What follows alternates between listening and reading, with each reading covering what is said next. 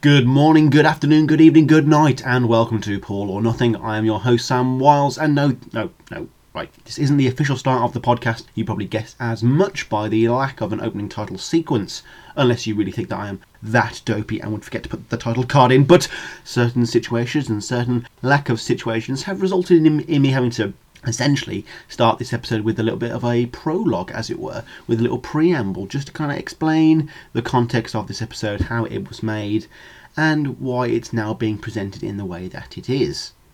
Okay, this is already starting to sound something truly epic, akin to like Jodorowsky's Dune or Heart of Darkness or something, which this really isn't. If anything, this is more like Richard Linklater's Boyhood, in that it is an episode that was, it was recorded over an extensive period of time, actually, with at least kind of 10 separate pathetic recording sessions. Oh, and it's also like Boyhood because it's rubbish. Actually, thinking about how many recording sessions that this episode had, it makes me think of Back to the Fucking Egg or something. However, this was not recorded at EMI, then Abbey Road, then in a blooming castle, but was instead recorded in my bedroom literally over like a dozen times, with even more failed attempts at times over my 3-month absence. This was kind of a real hurdle for me to get over, like to kind of get this episode up and out there, and just the fact that it's coming out now so long ago, so long after Egypt Station has come out, does make me wonder whether I should have just kind of scrapped the whole thing and just gone back and just done a proper analysis of Egypt Station, and maybe skipped ahead and done the Egypt Station part 1 and 2 proper episodes now. But I enjoy doing this kind of like more spur of the moment content, and the first half of this episode certainly is that, and was recorded mostly on the day or the day after I bought Egypt Station on vinyl. But the second half, over the last kind of quarter year, everything, my family, my job, everything else, it kind of resulted in this Frankenstein's podcast. But yeah, that's everything. Not too much to say about this one. Of course, I'm still listening to Egypt Station right now. It is still on a heavy rotation in my life. The album hasn't actually been out that long, and yet I guess just the excitement of having a new good number one. Yes, Egypt Station did go to number 1 in the States whilst I was off, which is just a fantastic achievement. Well done, Paul, there. But yeah, having all this going on is still a lot to process. I don't want to make any rush judgments, and just absorbing Egypt Station has just been such an interesting experience for me, both as a Paul McCartney fan and as a podcaster / content creator for you lot. This is still new ground for us, and that's always exciting. The real official part 1 and part 2 of Egypt Station, whether I do that chronologically or whether I do that sooner, is yet to be decided. But here are my original thoughts on Egypt Station as recorded over a belatedly long, bloated recording session. But yeah, enjoy. Welcome to Paul or Nothing, the place to get all of your Paul all of the time. Join me, your host Sam Wiles, as we discover the history, the music, and the man behind it all, Paul McCartney. To get in contact with the show, email us at paulmccartneypod@gmail.com.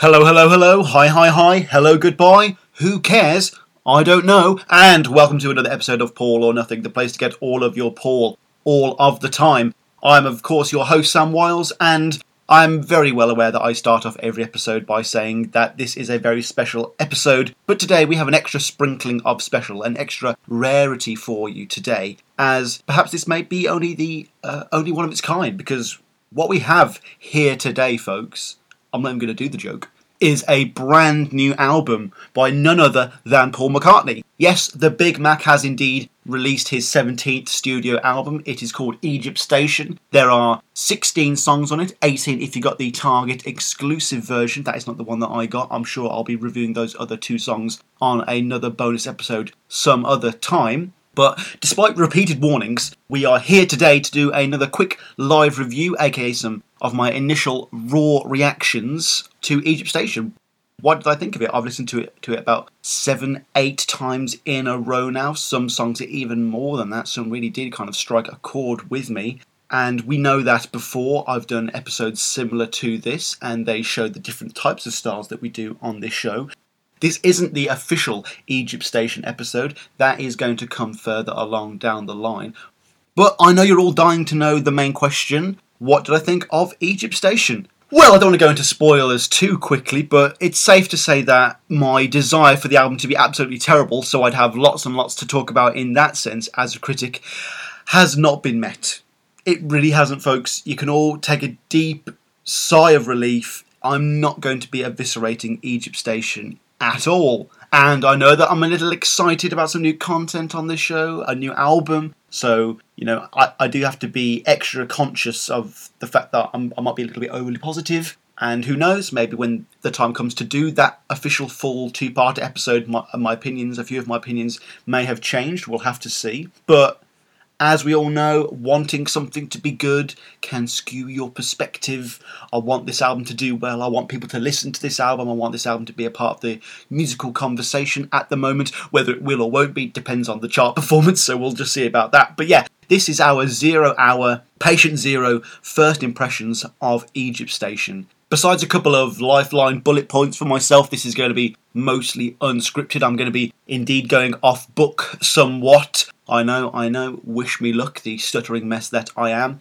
This won't be as detailed, thoroughly researched, or as eloquent as one of our proper episodes, but it's important to record this both to ride the wave of clickbait and interest surrounding Paul McCartney at this present moment, but also, we all know the value of having a little extra time to digest the material on this show all too well, as we saw with our similarly semi-live review that I did a couple of weeks back for the single release of I Don't Know and Come On To Me, which were also off Egypt Station. As we know, I didn't receive those songs particularly well when I first heard them. There was a little bit of shock factor there.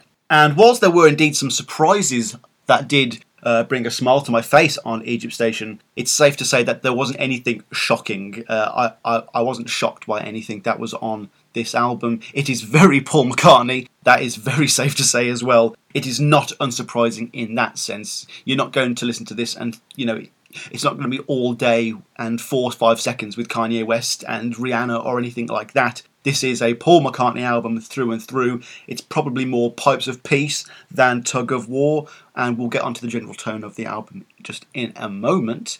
Of course, before I actually give you the goods and start talking about the specific songs and the album in general, we'll have to do some housekeeping. I'm going to keep it brief, mostly because I am off script, but also because this is a big day and I want to crack on with the show. Check out our Patreon, which is just patreon.com/McCartneyPod. That is the best way to support the show, help the show grow, help keep the lights running. We do indeed have a couple of Patreon supporters. Big shout out to them. They help keep the show going. Obviously, I want to keep the show ad-free, and if you want to see more of the show, it's the best way to encourage that. And if you want to see me try newer and different things with the show, then it's simply the best way to do that in whatever way you can. Check out the links down below. Support our blog, which is www.wordpress.com/McCartneyPod. That is the best place to check out any content that hasn't yet made it onto the show or can't quite fit onto the show. I'm always writing about Macca 24/7, and that's where most of my stuff goes before it even ever becomes an episode. Check that out, links down below again. You can find us on Facebook and YouTube simply by typing in Paul or Nothing or Paul McCartney Podcast or McCartney Pod. The quickest way to get in contact with us is via our Twitter, which is @McCartneyPod. The Twitter's going crazy at the moment. Everyone's talking about Egypt Station. I'm having to keep up with that. I'm just constantly posting Egypt Station stuff right now, trying to get a conversation going. Links down below. Get involved in that conversation. If you want a more personal and intimate chat, like a lovely guy named Sean did the other day, big shout out to Sean from Cornwall. Thank you very much. If you want to get in contact with the show in a more personal way, if you've got anything you want me to read out on the show, whether you've got your own reviews for the music, maybe you've agreed or disagreed with something I've said, maybe you've got your own Paul bit of trivia, factoid or anecdote, anything at all, your Paul McCartney story, email us at paulmccartneypod@gmail.com. And finally, of course, leave us a 5-star iTunes review if you can spare 5 minutes. Now, Egypt Station, I think it's time to depart, don't you? So originally I was going to record this on the day it was released. It was released on September 7th. It is now the morning of September 8th. And I tried to record my initial thoughts, and it was a little bit too rambly, a little bit too scattershot and unfocused. So I thought best to get a good night's sleep and approach the material fresh-faced and with a fresher perspective. I feel like over the time leading up to the album's release, I had managed to gauge somewhat of a fairer, more realistic expectation as what the album was going to be. And I think I definitely had the correct mindset going into the album. I wasn't like confrontational with the material. I wasn't expecting for it to be something else. I was very much in Paul's palm from track 1 to track 16/18, depending on how you number it. And immediately I knew that this was going to be an album that would definitely appeal to anyone who would normally buy a McCartney album. I am the kind of person that would like any old McCartney album, so you know what, folks, I really shouldn't have been worried at all, because, spoiler alert, Egypt Station's actually pretty good. Pretty damn good, if you ask me. And, this may be a case of the album exceeding lowered expectations, but I can honestly say, right off the bat, that I had fun with this album. There are tunes that are on my Spotify Paul McCartney playlist right now that I'm looking forward to listening to on my cycle to work, or maybe I'll be listening to the Mark Maron interview with McCartney, I don't know, I'll see how I feel on that one. But I certainly connected with Egypt Station far more tangibly and viscerally than I did with most of the material on New. And whilst you can argue that Egypt Station is still in that kind of same lightweight rock pop mode that New was, it definitely feels like a slightly more interesting shift for me. There are moments that really quite moved me. There are many beautiful moments. Many of the orchestral moments are so beautiful. The scoring and the symphony that Paul creates, just in these little 10-second moments, these little 30-second moments that are very, very fleeting, but they are just so lush and serene. And then he creates so many different soundscapes across these 16 songs. And he's already said in the Mojo interview that he did as well, that he's got 10 more songs that could have gone on this album. So it'd be interesting to see what the next project will be and how many of those will feature on that next one. But it just shows how much variety and experimentation went on during these sessions. I'm not saying there's anything like Tomorrow Never Knows or Revolution 9 on here, but Paul is definitely trying to keep the audience's attention. There are rockers, there are ballads, there's a bit of world music on here. There are echoes of a bit of techno Paul and a bit of Twin Freaks and the Firemen in there. It's very much a look at Paul's entire career. There are so many songs on this album where you kind of could take them out and mix and match them across the entirety of his career. There are songs that could have come from just post-Beatles days. There are some songs that are definitely very 70s, definitely very Wings. And then there are some that kind of have that corny, cheesy quality of his 80s and 90s work as well. Overall, I'm very pleased with it. Yes, I know that I'm a guy who runs a Paul McCartney podcast, and it does benefit me for more people to buy and like this album, even if the sales aren't necessarily going to me. But I was trepidatious. I was worried that I was going to have to come onto here and kind of argue with the fans, because I know that the fans are definitely going to love this one.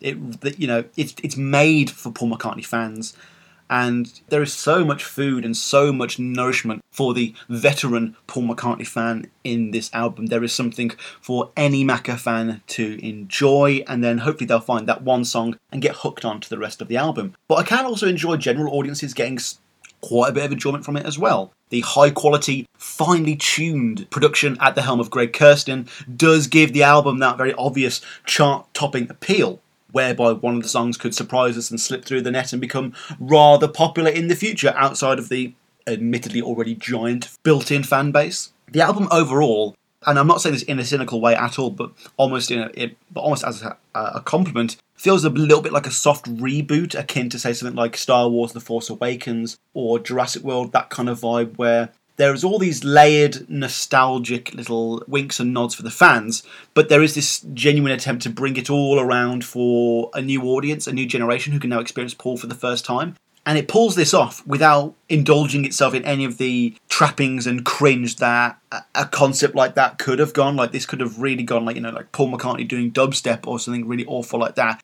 It's an album that knows what its roots are, and this is reflected in the songwriting and the lyrics as well. Paul is aware that he is Paul McCartney.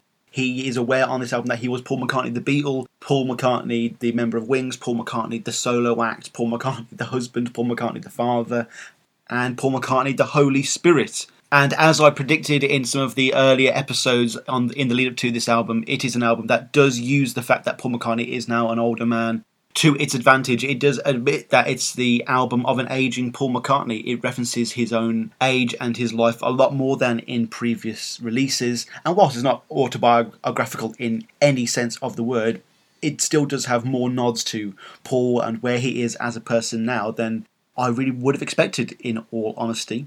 Songs like People Want Peace and Do It Now and Happy With You are really quite very candid, and you know, it's a peeling back of the curtain that is very nourishing for a Paul McCartney fan. And to quote myself from the Twitter last night, I do have to reinforce and point out that there is nothing that I would consider embarrassing or offensively bad or laughable on Egypt Station. Earnestly, it is a solid Paul McCartney release. It is a respectable release. I like it a lot more than New and Memory Almost Full. Yes, perhaps it is, you know, somewhat of my Paul McCartney album, for it was the album that was released when I was, you know, running a Paul McCartney podcast.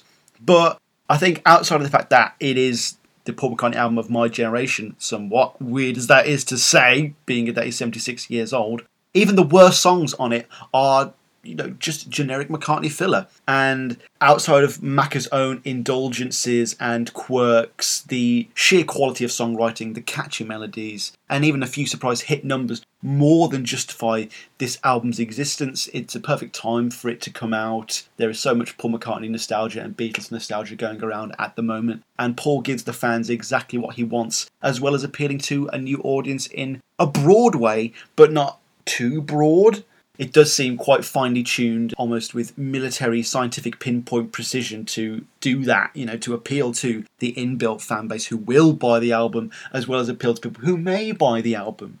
And I reckon this one could do just as good, if not better, than New, especially with all the furore with Paul going on James Corden and appearing on Mark Maron and the little furore surrounding For You and all of that. You know, the album could do well. I wouldn't be surprised if it did reasonably well, because it is a must-have purchase for any Macca fan, and would be a great purchase for any friend, family member, or stranger on the bus who wouldn't mind some catchy, well-crafted, easy-listening pop music. Okay, where's my check? Where's my check? And that's not to say that this album is completely without thought and real emotion and depth, because it really isn't. Paul, in quite explicit detail in a couple of the interviews that he's done for the promotion of Egypt Station, has talked about how he really is a bit deeper than possibly his public persona might lead on, because obviously he has quite a carefree nature, and this album is very carefree in certain spots. It's very easy and relaxing to listen to, but there are certain spots where it does get a little real, and it does get a little more personal and a little more thoughtful, and those moments are equally as enjoyable and as nourishing than any of those catchy rhythms.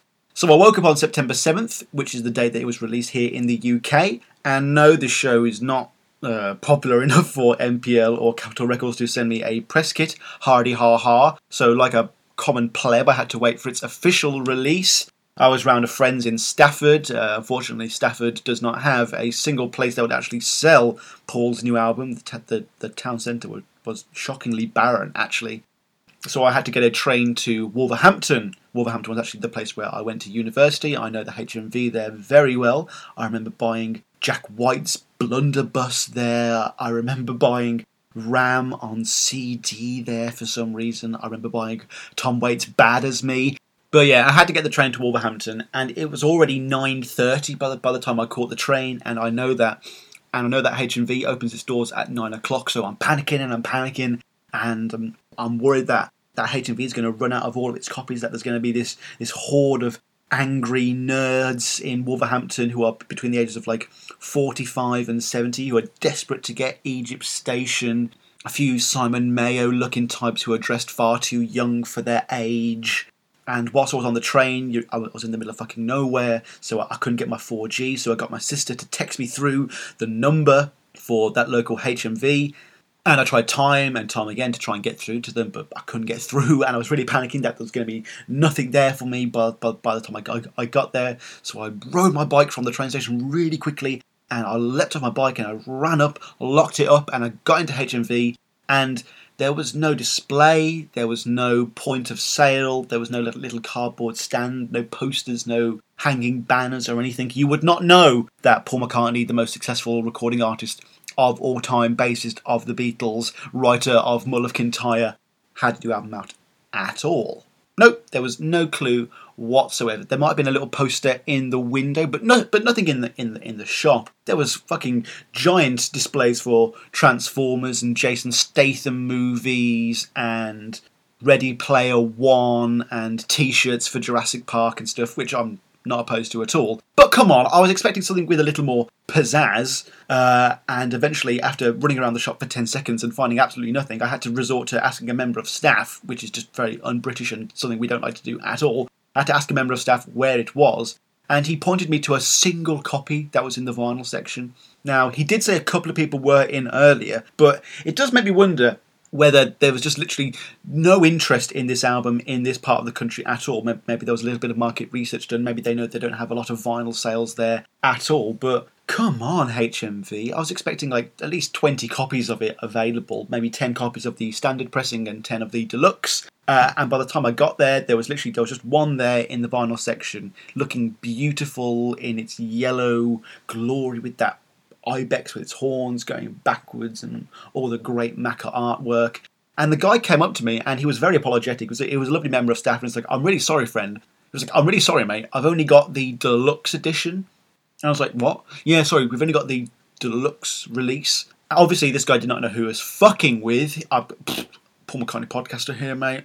Do you not know who I am? Obviously, he didn't. But I was very excited because that's the one that I wanted to get. Apparently, though, it's not the version that I wanted. HMV at this time, well, I think they're their only shop releasing it on vinyl at this time, and it does have all of the songs on it, the 16 tracks from Opening Station to C-Link, but it doesn't have the 2 extra songs, the 2 bonus tracks. I don't know if they're Japanese only ones, but I know that Target in the United States is releasing those 2 extra tracks, and I thought HMV was as well. I thought that's the version I was getting.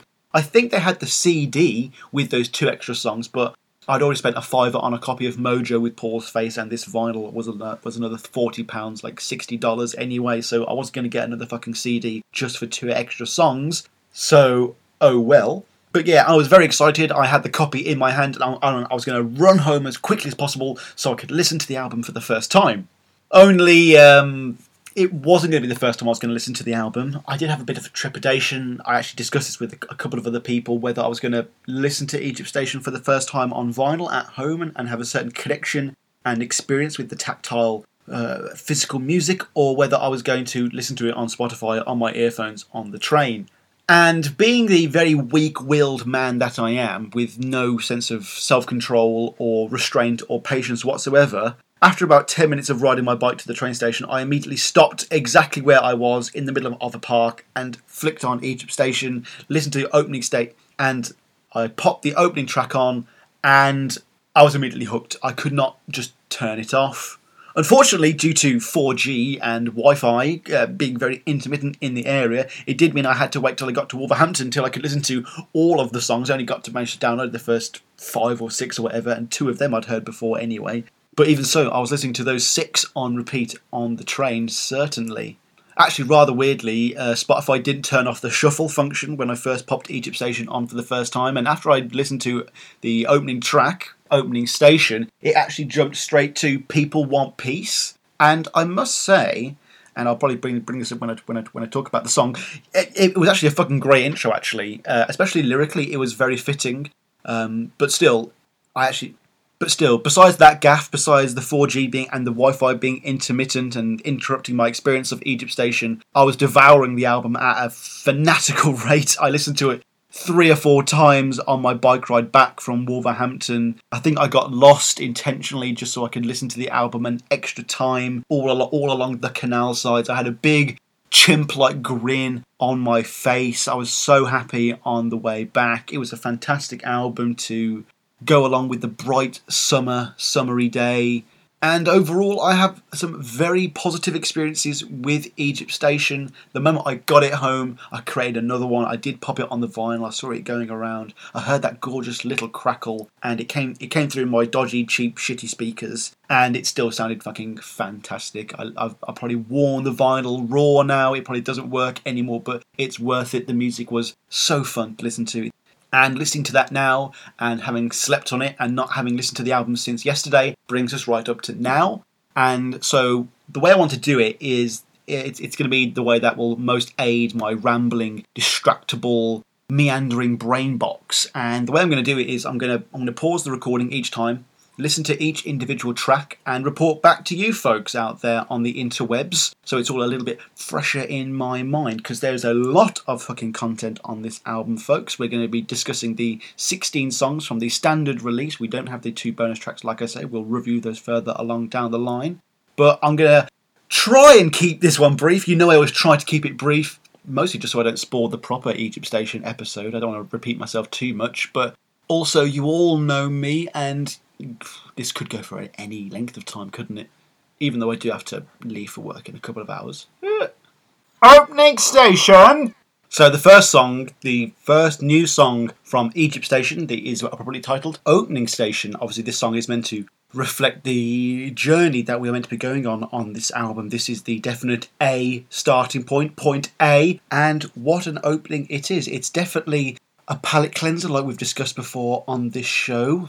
It is a bit of common patter that Paul uses that definitely creates this certain difference between then and now. It reminds me of when he talks about going into those clubs before and those art galleries where you would go out of your world and into their world. You are being introduced to the world of Egypt Station, whether your brain knows it or not. It starts out with these very realistic sounds, the sounds of everyday life and the world around you. This is definitely your world. And then slowly, as the music comes through, you start to be more drawn into the world of Egypt Station until suddenly there are no more sounds of the diegetic real world, and now you are just solely with the music. It's a very similar effect to, say, the opening of Sgt. Pepper with the orchestral moments, or the opening of Tug of War, which is a very, mundane and worldly in use of sound as well. And the way that we are brought into this world, like through the soundscape of an actual train station as well, also makes it does feel like, you are getting aboard the train, you are getting on board with this journey with Paul, and that you are ready for the ride ahead. Musically, it's very beautiful, it is very serene, it's like a fucking glade in a forest with a deer drinking from a little stream. It's very beautiful. It almost sounds like some of the orchestral work that Paul would have done for that game Destiny.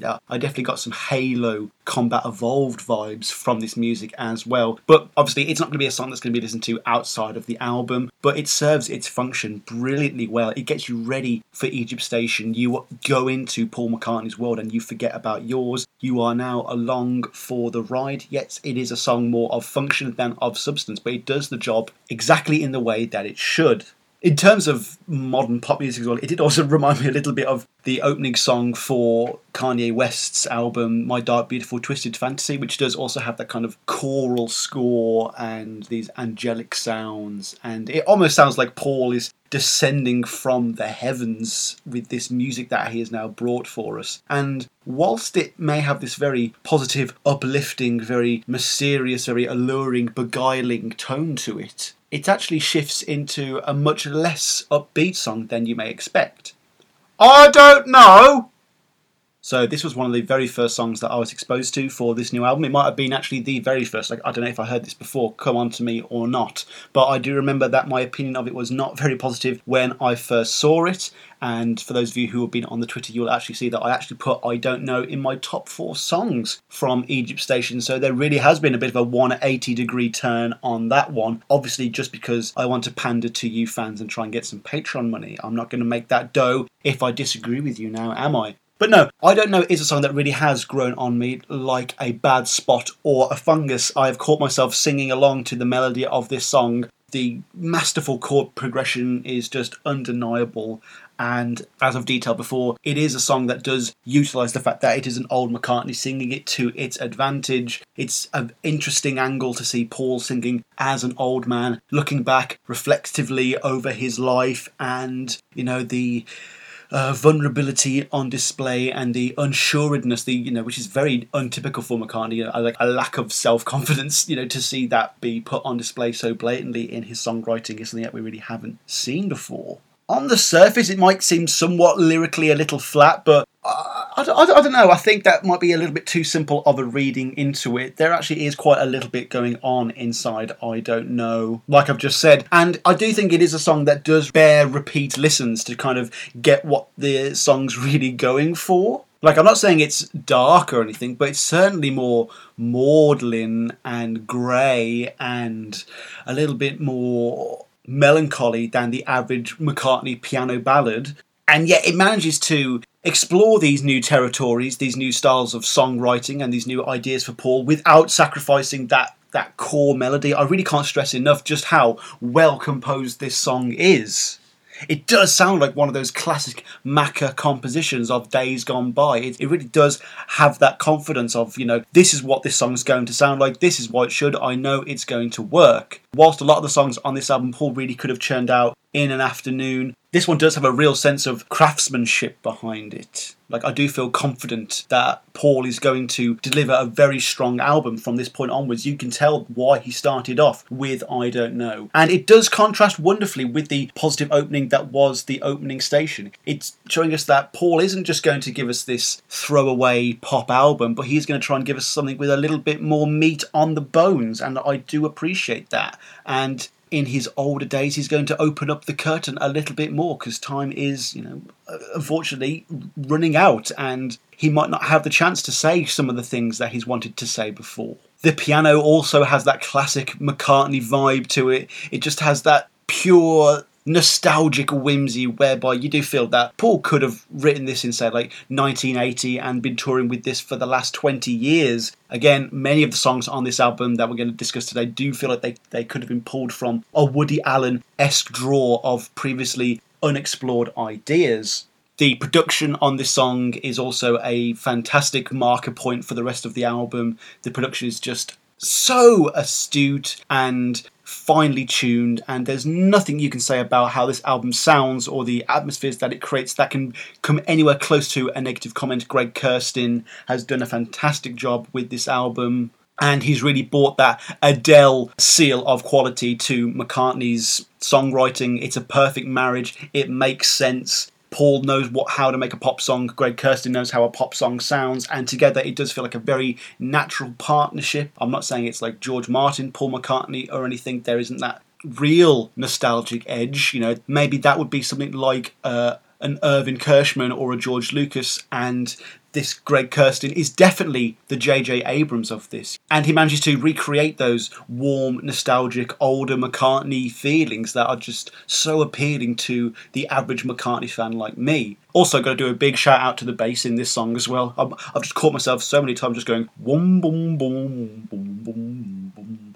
And throughout the entirety of this album, Paul is going to demonstrate that outside of still being able to get it up in terms of the songwriting department, and no one's ever going to question his piano playing abilities, Paul still does some pretty damn good bass on this album. We don't have a silly love songs entry or anything like that, but for a 76-year-old, the bass on this is pretty damn funky, pretty damn groovy, to say the least. And at the end of the day, I can't deny the fact that I just keep singing this song over and over. It probably started out more as a parody, just me going, I got crows at my window, dogs at my door. But now I'm actually genuinely just walking around the house going, I don't think I can take it anymore. In my obviously out of tune, horribly sung way, but the song has grown on me. I do find it quite catchy. I like the direction it goes and the sense of restraint Paul has in not trying to do a song performed by a younger version of himself, and exploring new areas of songwriting just means that I can't resist it at all. Now, whilst I think that this song might be the better kind of mode and approach for Paul to approach his songwriting, if you wanted to kind of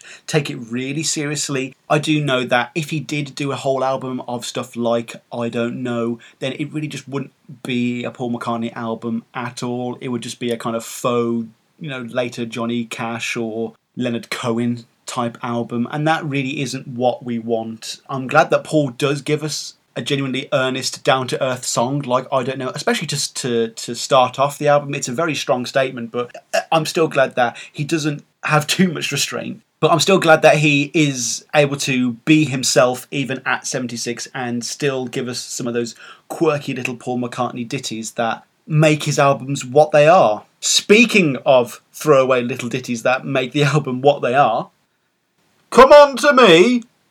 This was the other one that I heard as part of the double A-side, part of the 2 opening songs that I heard for Egypt Station. Again, when I first heard it, I wasn't much of a fan at all. Again, my expectations were a little skewed, shall we say. Again, Come On To Me is now a song that I do not have the exact same feelings for when I first heard it. It's still definitely the weaker song in terms of the double A-side. It doesn't have the same kind of class, shall we say, as I Don't Know. But Come On To Me, as a quirky little fun McCartney rocker, does have its place in history now, and whilst it's not going to light the rock and roll world on fire, it certainly has its charms. This is a very fun little number that does seem a little politically odd at first glance. McCartney as a 76-year-old man coming on to people is just a little bit weird, but this song is alter ego of I Don't Know. One example is a man looking back and kind of being reflective in the present, and this guy is a Paul looking backwards and kind of vicariously living that youth again and inviting us along for the ride. And the exploration into that, the tete-a-tete, the rules of the game of flirtation and coming onto someone and having someone coming onto you is something that Paul really hasn't done in this kind of upfront and blatant way. And rather like For You, which we'll also talk about later, it's cheeky enough to get away with its own silly concept. The production, again, is certainly the aspect that keeps me coming back to this song. There are so many just little moments that keep getting me hooked in, just like the do-do-do-do-do, or that little harmonica in the background, the it's just so well put together, and there are so many layers that build up to create this real crescendo of a song. Like, the whole song is basically one big build up as all the heavy bass drums get added, and it really does feel like a runaway train. This is certainly one of the most wild parts of the entire ride, and again, you can see why Paul would front end and make this first side of the album a little bit top heavy to get everyone hooked in. But it's not so raucous that it feels out of place on an album like Egypt Station. Like, it is certainly a rocker by the 76-year-old Paul McCartney. This isn't something that he won't be able to perform live. And along with a couple of other songs on this album, there does seem to be a certain Venus and Marsification of certain elements of the songwriting, whereby you can tell that this song, as well as a couple of other songs that we'll discuss later, were definitely designed to be a part of the Freshen Up tour. Something like Come On To Me just screams a song that Paul would love to do live, maybe to replace something like Let Me Roll It, which would be a welcome change to the set list rather than getting rid of something that we all like Let It Be or Hey Jude, one of the songs that he has to play but can't get rid of. Come On To Me is awfully sing-alongable, again, partly due to the fact that it's the one that's been out on Spotify the longest and I've been able to absorb for the longest, but again, just like I Don't Know, I have caught myself in a very guilty pleasure way singing along to Come On To Me of my own free will, of my own accord, not just when the song is on. And I know I'm going to see it in December when I see Paul McCartney live at the O2, and I know I'm going to be jiving and bopping along to it in the most I don't give a fuck, this is kind of awesome in its own lame way kind of way. Again, it's all about perspectives. This isn't going to be something like Hi Hi Hi or Beware My Love. This is just something that Paul has created that's a bit of fun, that is a wonderful combination of coming from both the it's just a bit of fun camp, but also from the I'm very experienced, I know what I'm doing in the studio camp, whereby no matter how corny or silly it might feel in that kind of carefree pop sense, it never feels frivolous. Like, I'm glad that Come On To Me is a song like this from this album. Again, I cannot reinforce how catchy Come On To Me is. It really does have that very guttural pop thumpiness whereby you just kind of feel yourself marching along to the beat, and whilst it is very, very simple, like I've said before, it does have that layering effect whereby there is kind of a lot going on in the background, but not in a overly stuffed or distracting way that takes anything away from that real primal energy that the song has. And a lot of that energy also comes from the fact that it is kind of at least for Paul McCartney anyway, a bit of a sexier number, shall we say, even if it does kind of appeal more to the Me Too kind of generation. But hey, Paul is always adjusting to modern pop standards, and this is just the natural evolution of that, I suppose. This song also highlights the concept of the album. I know the concept is kind of in quotation marks, but the idea that there's going to be different stops, and each song is basically a different destination on the Egypt Station train line. And yeah, we are going to see throughout this album that we're going to be jumping from genre to genre very happily, and this song is a wonderful antithesis to I Don't Know. Both of these songs, again, older McCartney looking at his life in different ways, and we front-ended them at the front of this album, so pretty much from here on, except for For You, it is all brand new content, and I think that was very intentional. Paul released the double A side of the opening 2 songs, and that meant for me personally, just going into the album, that there was a lot of mystery and a lot of mystique that was going to come, and I was very excited from this point onward, especially after having the opening station to kind of clear my thoughts and get me in the mood for Egypt Station. Overall, I am glad that Paul has come on to me. Happy with you? So I was sat at the train station in Stafford, and I was feeling a little bit low, a little bit down, and I'd just listened to the opening station and the opening 2 tracks, and I was like, okay, you know, this is everything that I'd expected so far. There's nothing particularly new here, obviously. Let's just see where this goes. I held my nose. I was ready to take the plunge. And then Happy With You comes on, and these gorgeous, wonderfully folksy, very relaxing acoustic notes just eke out of my earphones and into my ears, and suddenly I feel this huge chimpanzee-like grin on my face, and I cannot help but feel very warm and happy, and it's a feeling that I did not feel that I would expect. I felt this rush inside me, and suddenly I felt as if I was listening to a brand new Paul McCartney song from 1971. It felt like that wonderful era, that McCartney 1, that Ram 2 era. This really felt like a lost McCartney composition, something almost of Beatle quality. Happy With You is, for me, the standout track of the fucking album. It is absolutely fucking fire. I fuck with Happy With You all the way to Hull and back. This is a fantastic Paul McCartney song, very much in the same way that Jenny Wren would have been the standout of Chaos and Creation in the Backyard. This, again, is that classic Paul McCartney, sit down, write a proper song, acoustic song, in the vein of, again, things like Blackbird, Mother Nature's Son, Teddy Boy, Lovin' Song, and especially things like Country Dreamer, I Lie Around, or Mama's Little Girl in particular. I definitely got that kind of, you know, McCartney sitting by a stream on a hot summer's day vibe, and it perfectly brought out that kind of Stranger Things, Star Wars sense of nostalgia out in me, where I really did feel like I was reconnecting with a certain sense of my youth. So well done, Paul, and your marketing sensibilities in that sense, but well done again in the fact that you've actually created a song that I would genuinely be listening to from now on. This has entered my favourite Paul McCartney songs of all time. It is a fucking beautiful song. I hadn't even talked about what is beautiful about it. The setting is just pinpoint exactly what I love about Paul McCartney. I've always wanted an album kind of like this, and I know he'll never give me that, so whenever he does give me something like this, I am just head over heels over the fucking moon. It is a wonderful acoustic ballad. It just has that perfect McCartney riff that you know is safely written by him. It is familiar, yet interesting and new. It's got that secure feeling that it gives you, and the song itself actually does something a little bit different with the standard McCartney acoustic ballad formula. Rather than being a kind of external, like look for peace or something like that, it's actually a very inward-looking and very self-reflexive and very honest song, a lot more honest than I expected. The song Happy With You is actually Paul talking about his past and his past behaviours and his past excesses. You know, he talks about drinking too much, lying to his doctor, sitting around all day getting wasted and getting stoned, and how him doing that as a young man was probably in part some sort of way in seeking happiness. He wasn't necessarily happy, and he was seeking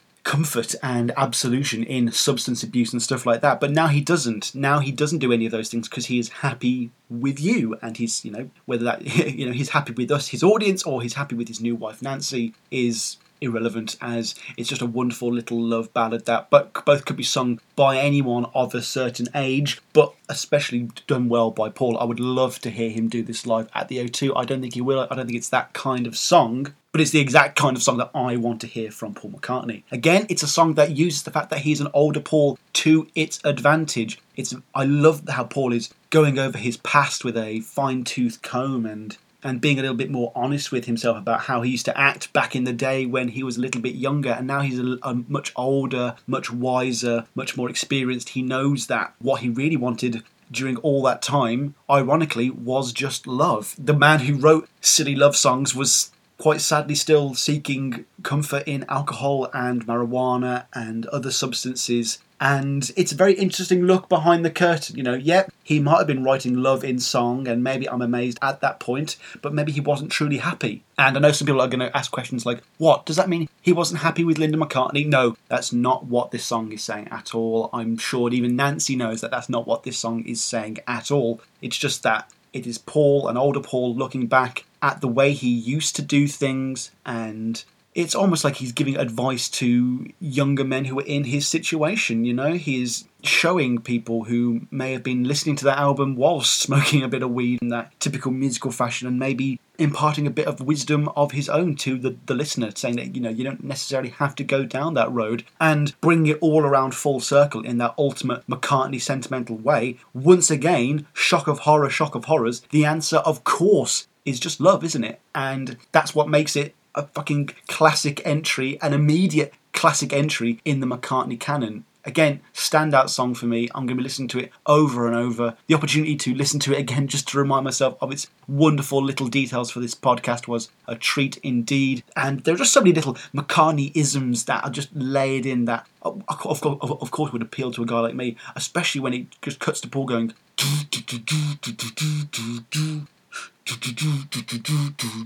For, as you all know, in Paul's demos, that is the one thing that I'm possibly most weak to. That just hits the spot and touches my Macca nerve in a very inappropriate way. Throw in some wonderfully dirgy background Moog piano just to add to that weird symphonic artificiality in amongst all this wholesome, natural kind of scoring, along with those ancient pan flutes that kind of give it that underscore of bucolic rose-tinted looking backwards in the past mindset. Yeah, I don't want to go into too much detail about this one. I know I've been rambling about it because I fucking love it. It's a fantastic song. But yeah, I can easily see myself exhausting everything I have to say about it because I've just been listening to this one on repeat non-stop. And yeah, if my opinion means anything to Paul McCartney, all I have to say is that this is exactly what people want when thinking of what they want from a new Paul McCartney album. Something that actually does manage to capture lightning in a bottle.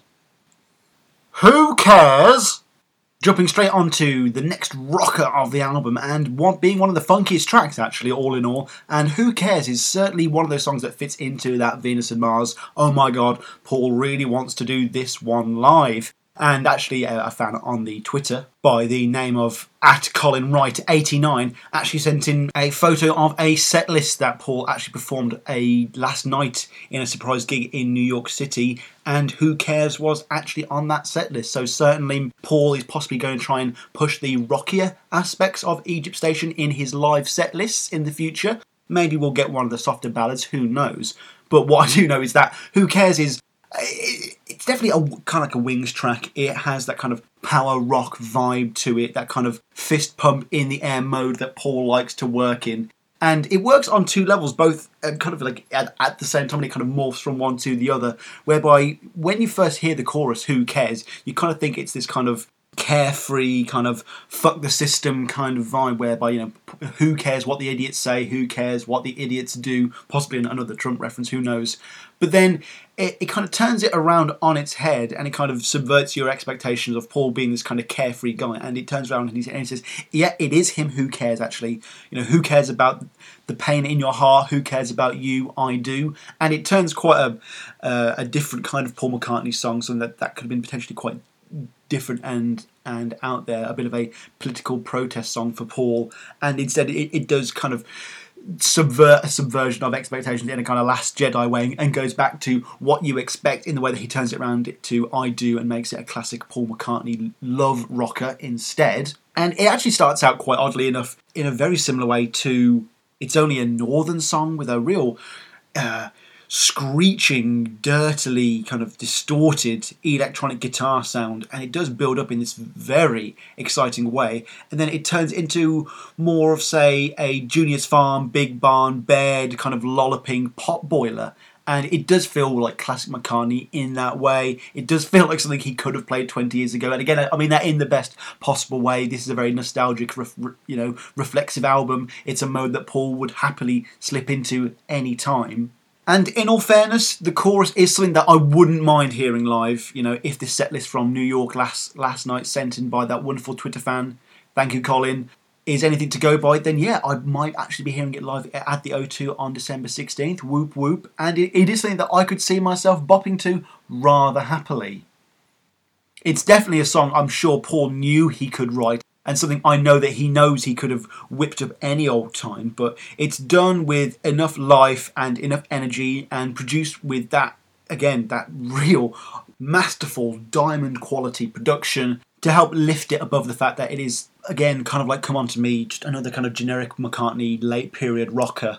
As a Paul McCartney fan, this is that kind of rocker that does appeal to me, and it's great to hear Paul's voice be pushed to the limit at 76. Like, you can really tell he's going for it, and you can really tell that he's trying to show that he's really still capable of getting you stirred and getting you excited and getting full of that energy at this point in his career, and he does it, and it's quite masterfully, and it's quite a sight to behold, or to hear, should I say. The riff and the guitar sound also kind of harkens back to that Ram sound. There were moments where I was definitely getting vibes of Ease at Home when listening to this song as well. But all in all, this is one of those McCartney tracks where there is a chorus that is just undeniable. He knows how to write a motherfucking chorus, this guy does now. Again as well, Who Cares features some incredibly funky, almost like mid-70s period McCartney bass, which I did find myself going back just to specifically listen to. And it might not be one of the best songs on the album per se. It is definitely one that is going to work with a crowd, with a live audience, and they're going to lap it up. And I'm going to lap it up. So whilst it may be a little bit broad, a little bit cheesy, and a little bit reliant on McCartney conventions, it just ticks all the boxes of what the people want at this point. Also, big shout out to the band. Their vocals give a great sense of inclusiveness into the song. Like you really want to join in that big McCartney chant. You want to picture yourself there with the crowd. And also just the guitar work as well. Like just the band together as a unit really feel like they are just this perfect McCartney organism. Paul has been playing with this band now double the amount of time he was ever playing with the Beatles, and that really shows off. They are able to channel what is Paul with this basic instinct. They know where Paul is going to go then, and likewise Paul knows best how to get the best out of these musicians. For you. So yeah, this is the third song that we actually covered already on the show. We did a little brief episode where we covered For You and all the tracks that were leading up to Egypt Station. It was part of the hype. And this is actually one that I liked pretty much from the get-go, but also at that point I had already kind of adjusted my expectations as to what Egypt Station was going to be. So perhaps maybe at that time I was a little bit overhyped and over-eager for Egypt Station to be something good, but like I said, I've had a little bit more time to digest the material, and every time For You has come on during my listenings of Egypt Station, never once have I had even the slightest thought in my head to skip it. It is a track that, it comes in hot after the great momentum from Who Cares, and it's just instantly likeable. It's instantly fun, and it's just the exact kind of song that I want Paul McCartney to be making at this point in his career. The song really, on paper, has no right to be as good as it is at all, and even when I first heard it, I could feel myself trying to dislike it because of that kind of silly popsicle stick pop sound that kind of opens the song, but as it progresses and changes and moves, just like so many of the songs on Egypt Station that kind of start in point A and end in point B, like a train moving across the tracks, like we said before, For You just becomes something such a typical example of the kind of cheesy pop that I secretly kind of like Paul to do. Things like New, where we have quite a few serious songs and a few serious rockers that kind of felt a bit out of place, I do feel like Paul is taking Egypt Station with a greater pinch of salt and a little bit more irony and a little bit more self-awareness. Not only the self-awareness that we've seen being displayed in the lyrics and the lyricism and the kind of pulling back of the curtain that we have seen in certain songs and we're going to see in further songs down the road, but a self-awareness where Paul knows he's Paul McCartney. He knows what he is. He kind of seems to be a bit more aware of the types of songs that he seems to write. Obviously, he's known the types of songs that he's written all the way back since 1976 with City Love Songs and stuff like that. But again, he's kind of displaying that here. And he's created For You, like we discussed before, a song that we thought would be a very prototypical McCartney love song, and yet he turned all of that on its head. It's very much the anti-McCartney song. Instead of following those silly love song inflections, it's going straight for the gut, it's going straight for the throat and other parts of the body. Actually, this is a very sexually overt McCartney song, at least for a McCartney song. And the major point that I didn't bring up when we discussed this song the last time, and it actually reminds me of something that Paul de Noyer said when we had him on the show, and it's just that we should kind of take stock and a second just to appreciate just how fantabulously weird Paul's music is in general, and especially with a song like For You that is playing on major radio stations across the country, or at least it was, especially when it was just first released. And it's just so psychedelic and weird, and you really don't notice how otherworldly it is. It's almost like the McCartney version of the music to I Am the Walrus. Like, it's still safe within the convention of pop music, but it really makes that effort to slightly alter and twist everything just enough in that very McCartney-esque way to make it unlike anything else on the radio at the moment. And that's very McCartney. It's complete with wonderfully silly combinations of warped voices, audio manipulation and loops all going on in the background, along with this very Rule Britannia formal orchestral backing that kind of gives it that undercurrent of reassuringly steady pop. And again, all of this just plays into that backwards looking nostalgia, Beatles wingsgasm that is Egypt Station. This isn't going to be the first or last time that we are referencing Paul's past in this way. Admittedly, as trite as it sounds, though, I actually found it quite refreshing to see McCartney, or to hear McCartney so successfully adopt modern pop sensibilities within this song.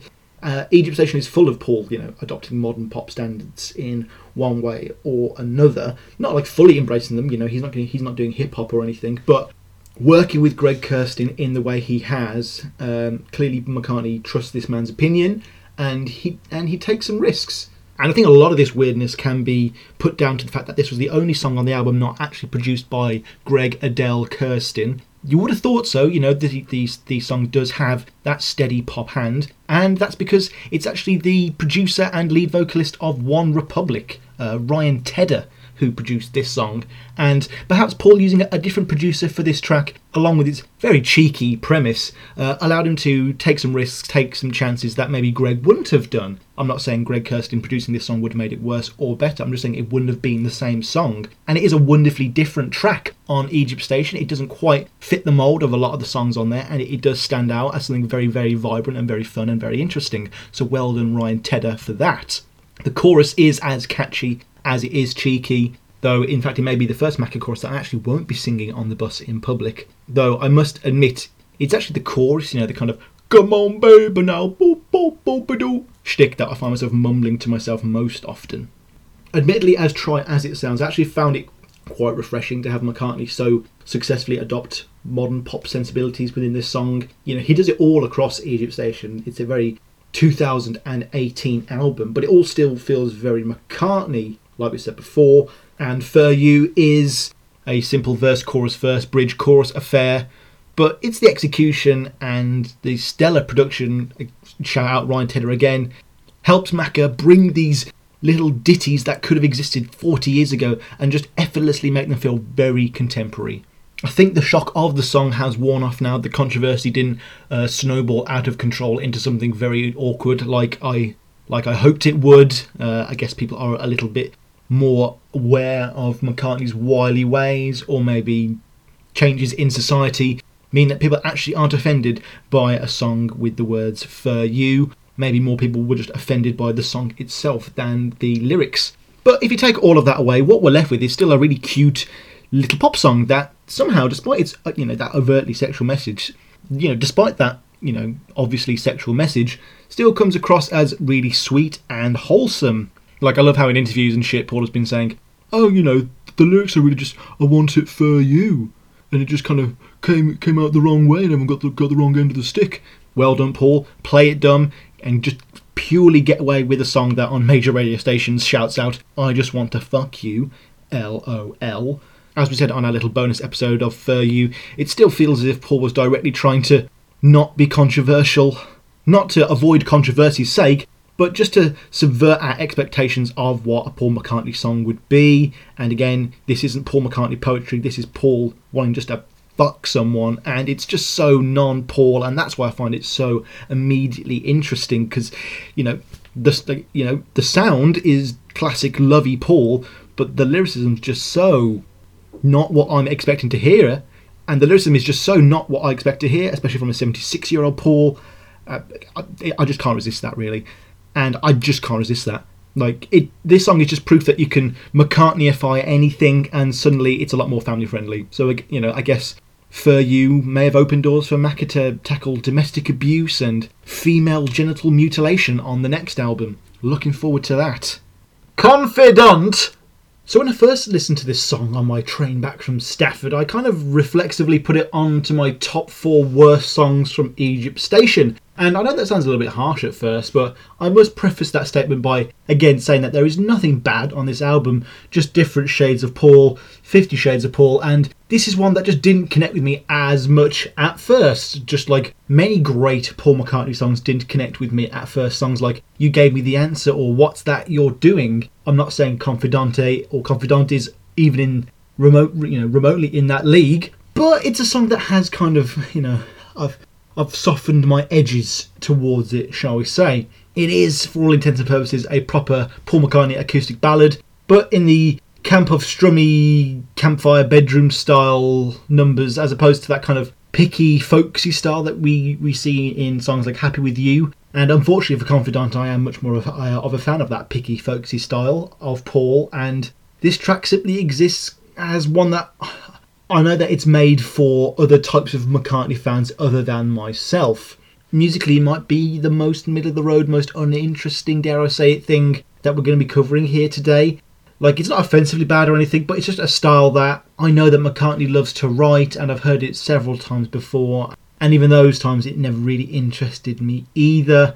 Egypt Station's an album full of interesting Paul McCartney song concepts, and this one just really isn't, and it strays ever closer to the dangerous waters of songs that he could kind of write in his sleep, making it feel just like another heartfelt ballad to enter the already stuffed hall of heartfelt ballads from Paul. When I listen to it, I do get into the groove of it somewhat in the moment of it all, but once it's over, its immediate forgetfulness becomes very apparent, as all I can remember is the lyrics. That is because, conversely, lyrically it is one of the most stylised and imaginative songs on the album. Again, this is true to McCartney form, when he can only tend to focus on one or the other from time to time.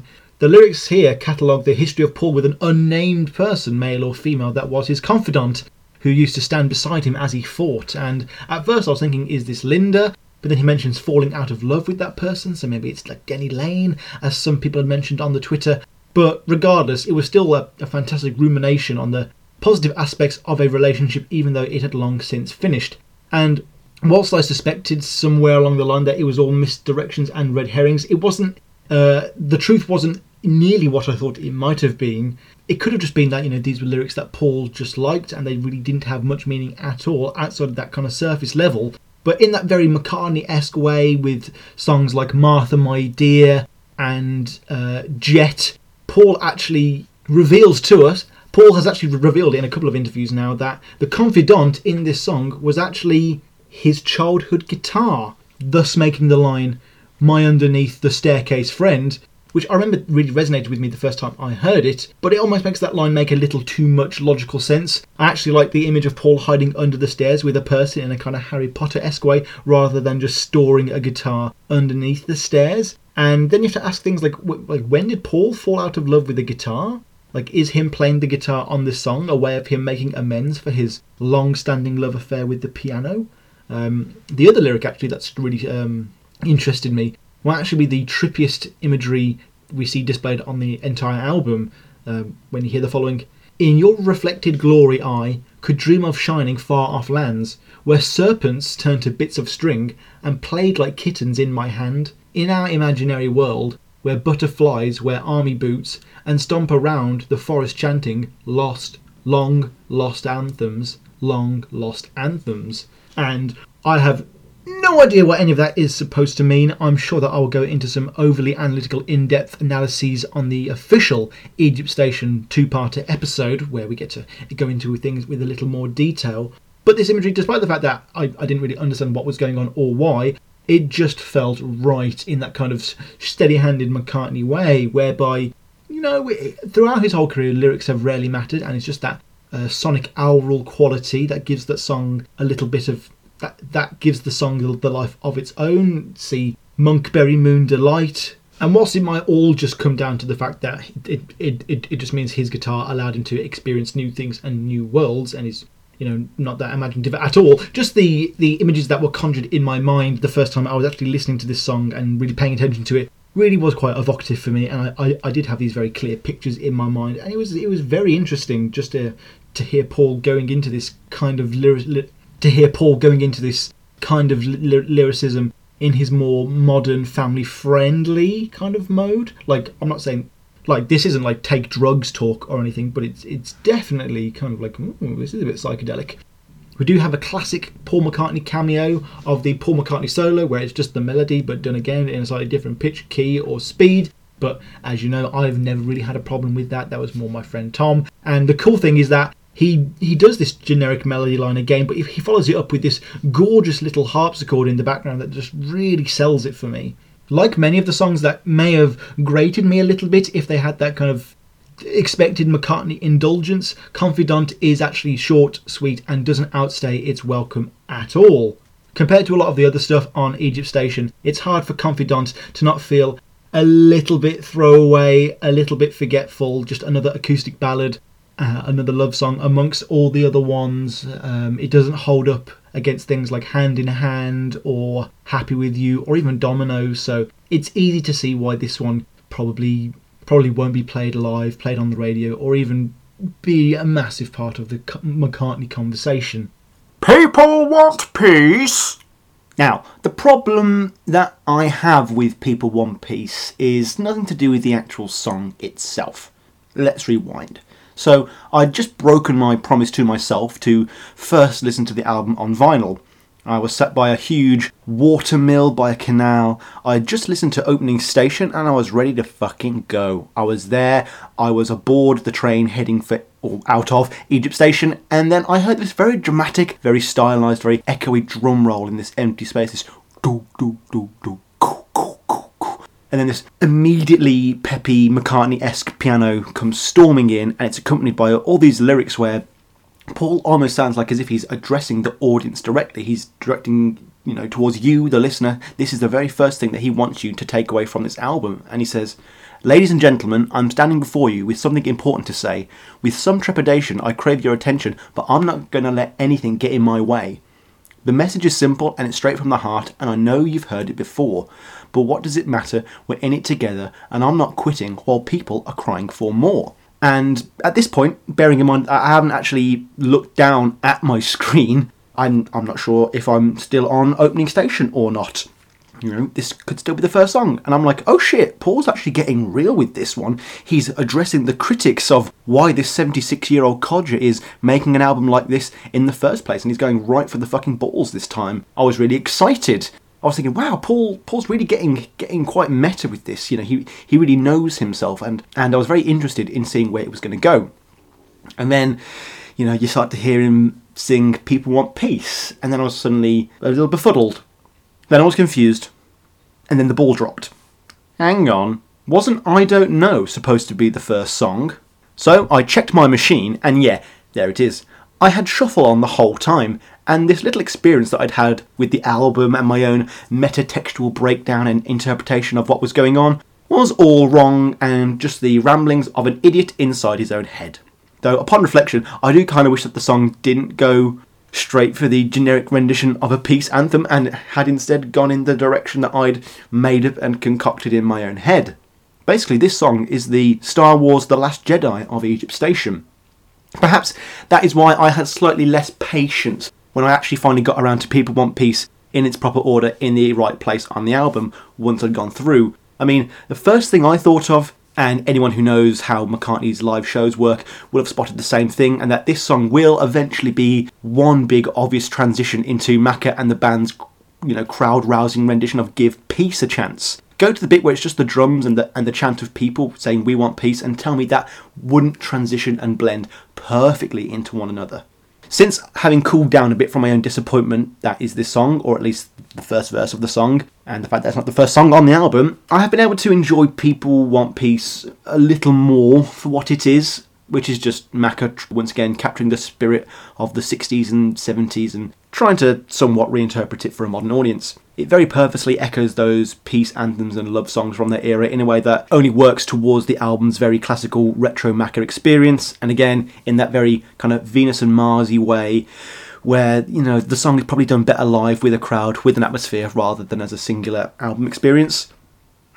There really isn't too much to say about this one for me, really. As so much more so than any other track on this album, the song, kind of once it establishes where it's going to go, ends up going nowhere. It is one of those unfortunate McCartney songs where he doesn't really give us anything new at the end.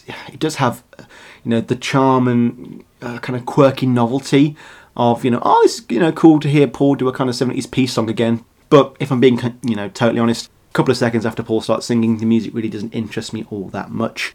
We get no solos or counter melodies or ascensions or dissensions in the bass line. Lyrically, it's very run-of-the-mill Paul. All the words he uses are words that you would immediately expect for him to rhyme with. I'm sure that if I was ever to redo my top 20 cheesiest Paul McCartney rhyming couplets, that this song would definitely make at least a cameo appearance. Yeah, war is bad, People Want Peace, nothing new there. Oh, and there's a real lyrical stretch when it says people want peace to a simple release from their suffering. Like, it feels uber clunky for me, that moment. Okay, whilst I'm ultimately uneasy about officially crowning this track as true filler, as one of the duds of Egypt Station, I can say for certain that it is the type of song that was always going to be on here, and you can tell that this is more for Paul. This is what he digs, and he really doesn't care what audiences or critics say. This is just something that gets him going. It might be, unfortunately though, the dullest track on the album. Sorry. Hand in hand. The next up on Egypt Station is one that is thankfully a little more serious and tonally different from the last two tracks, because too much pep would just oversaturate this album, and thankfully we have the suitably sombre Hand in Hand to fulfill that role. Again, another song that I wasn't too much of a fan of to start with, but there was something that kept bringing me back to it time and time again, and what I think that was the fact that this is a song not only written and performed by a 76-year-old Paul McCartney, but because it's actually sung that way. The subject of Paul's voice in recent years has been a source of constant debate here on the show, and I'm constantly hearing every day, even at work. Literally just on my last shift on discussing Paul with a random guest, they said how bad his voice was. This is still part of the public kind of conversation around Paul, and it'll probably follow him till the day that he hangs up his hat for good. And it focuses around his ever more limited range and the fact that he doesn't change his key to fit his voice. Maybe he should write songs that are more appropriate for his voice now. And whilst this ain't exactly that, this is as close as we probably ever damn will get, because Paul's voice here is arguably the standout element of the song just for how different and unique it is, and B, really fucking touching. Like, the fragility that Paul shows us in this song, the frailty, the strain, the husky, hushed tones are just so unlike anything that Paul has ever really commonly portrayed. People seem to think that Paul is unaware as to how he sounds and that he's kind of forcing his voice onto us into places that it really shouldn't. But here, us superfans get the honest song that we've kind of always wanted, really, even if you didn't know it.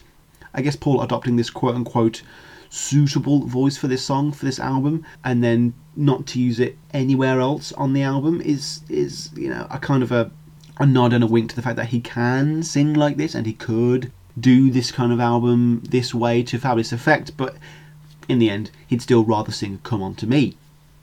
The song itself starts off with this very, very solemn, very reflexive atmosphere whereby you can almost see the forlorn black and white flashbacks, and we have this familiar, serious, stern piano lick that doesn't sound too dissimilar from the tones we heard in I Don't Know. But unlike I Don't Know, it doesn't stray after being too tempted by poppier sensibilities, and it instead remains one of the most reserved and tempered tracks on the entire album. It's not a silly love song, gosh darn it, this is a straight up love song, and it does exactly what you expect it to do with all the sincerity of any other in Paul's extensive songbook.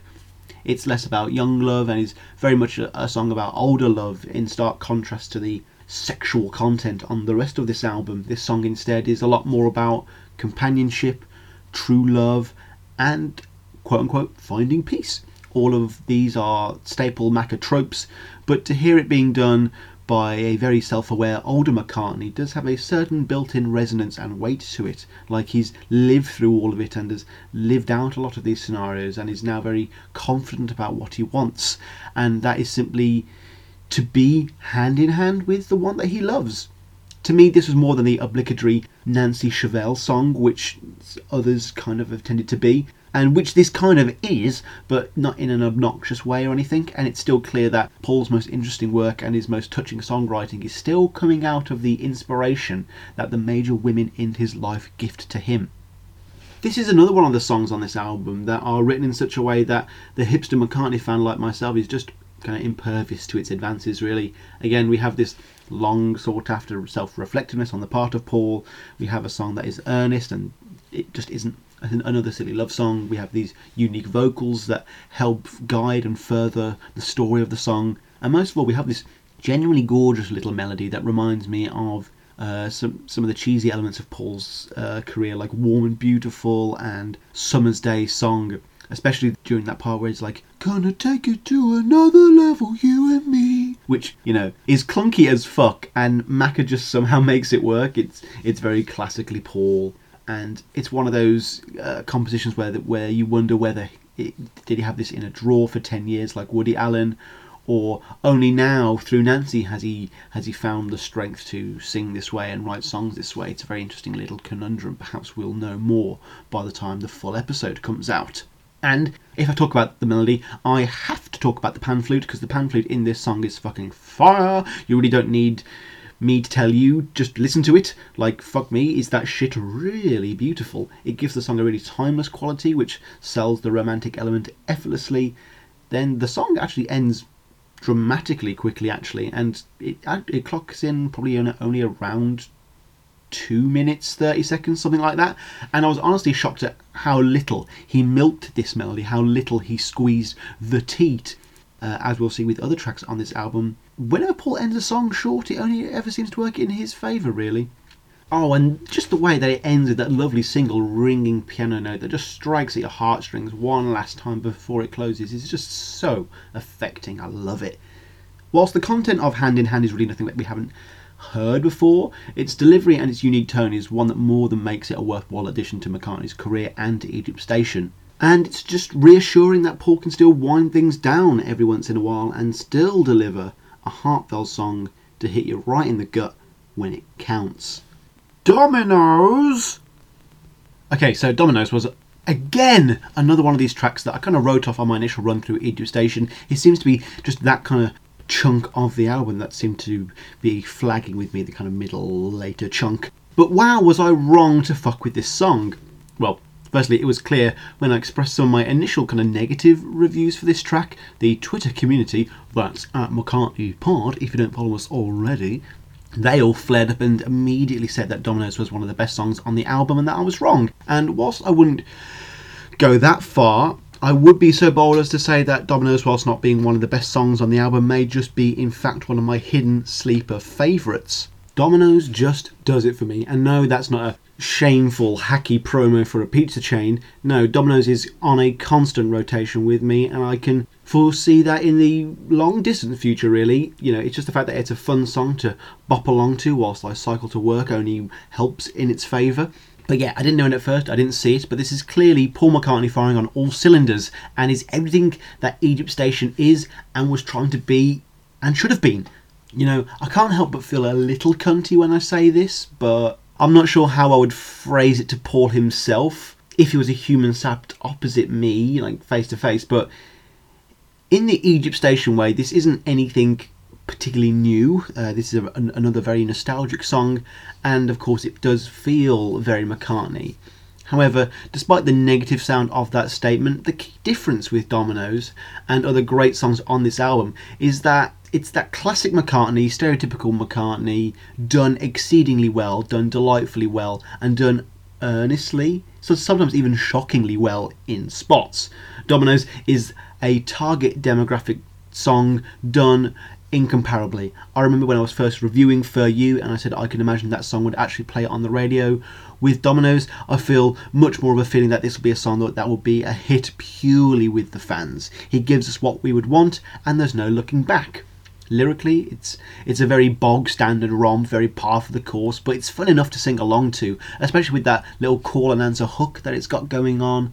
I'm not even sure if the song is actually about anything, and instead it feels like a collection of kind of non sequitur feel good hooks and licks and quips that all could have come from 1,000 half finished songs in Paul's bottom sock drawer. It feels like a song with, you know, a purpose though. That it is still kind of building towards something. It's definitely a song that is more about beat and feeling and that sense of driving forward, making a very Egypt Station song. Almost like there isn't any time to like slow down and think about things too deeply, which is also very classic Paul when you think about it.